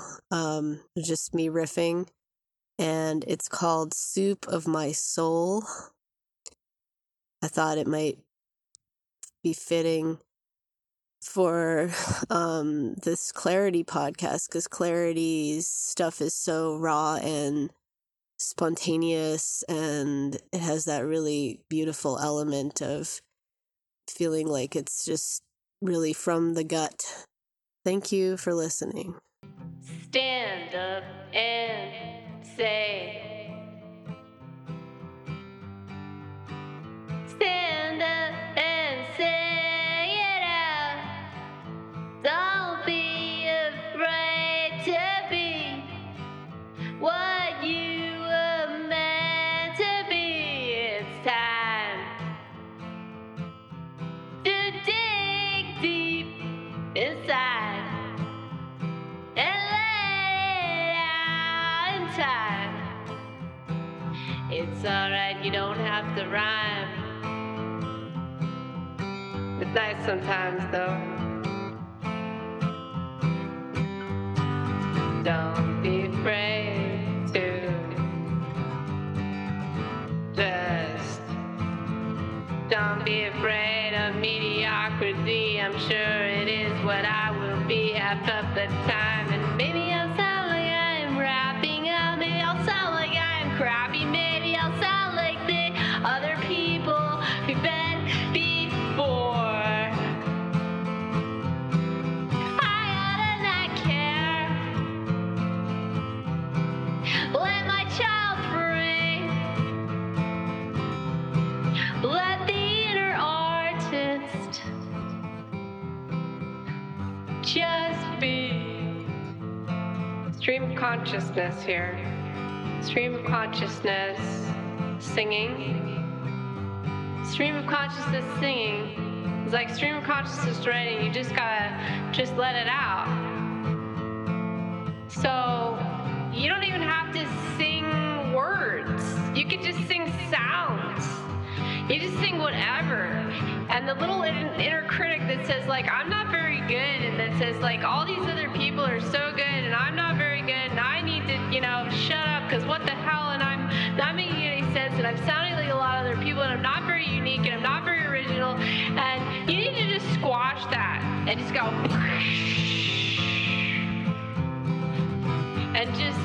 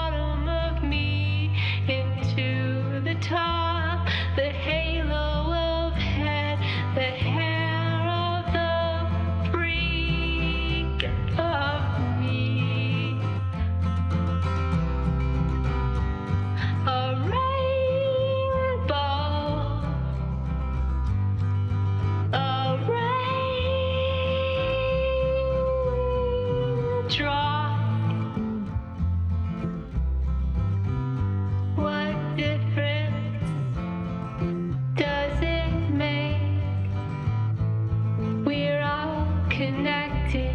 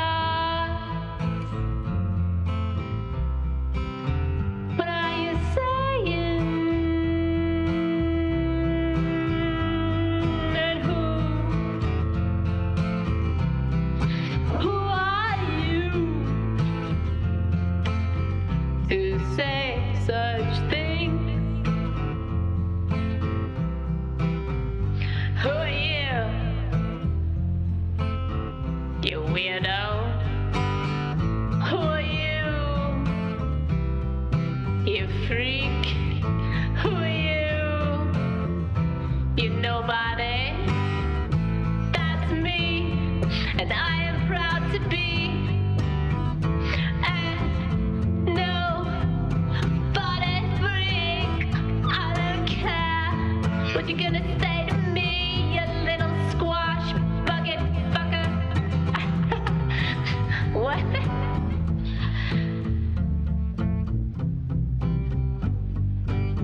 It's alright, it's okay, right?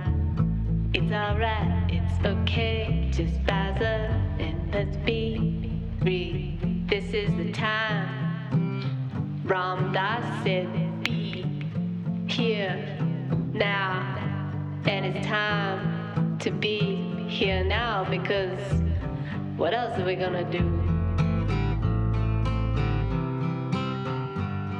So be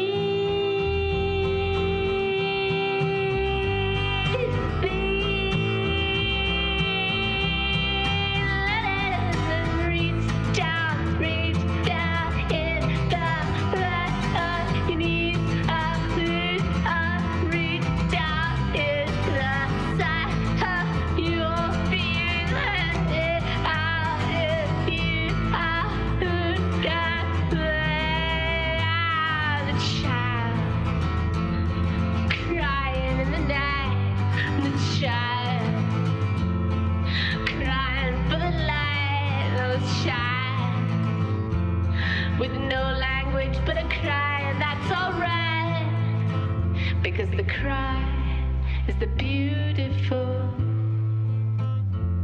thing. The cry.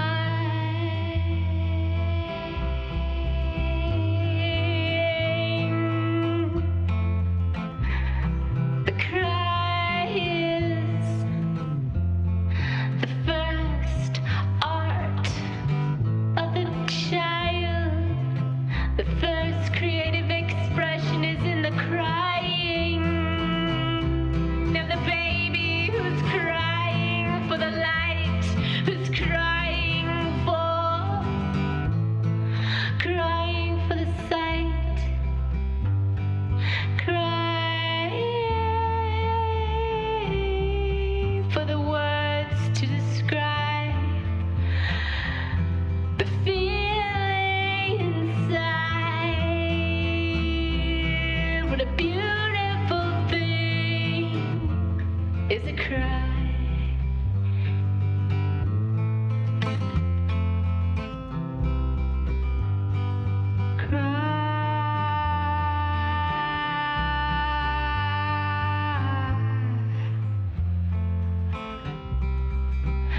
Cry to me. Cry. Let us be.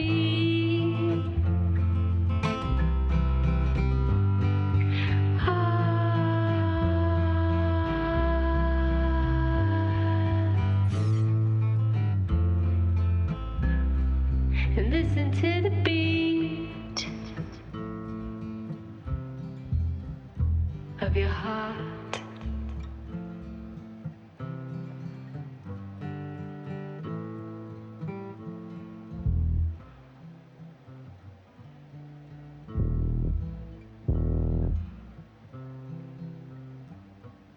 The beat of being.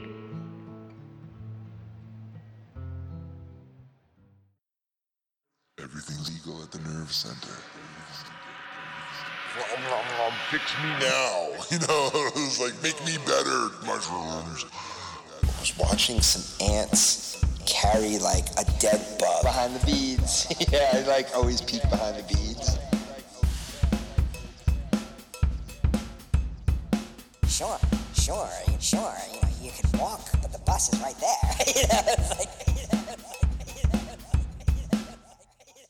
Come here, turtle. Everything's legal at the nerve center. Behind the beads. Yeah.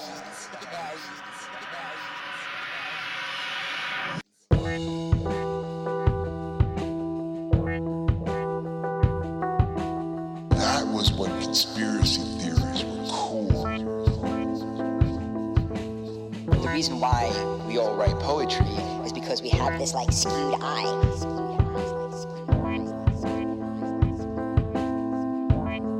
I used to really poo-poo that whole like you can get high, like without ingesting anything, or you can have a psychedelic experience. Like people talk about Kundalini and yoga in general. The reason why we all write poetry is because we have this like skewed eye.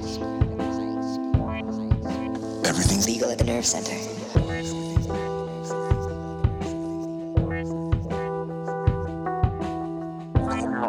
Fix me now. I was watching some ants carry like a dead bug.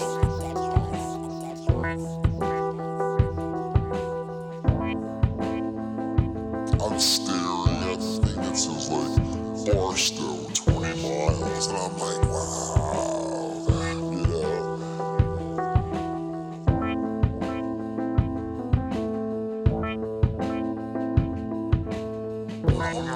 fix me now. It's like, make me better, mushrooms.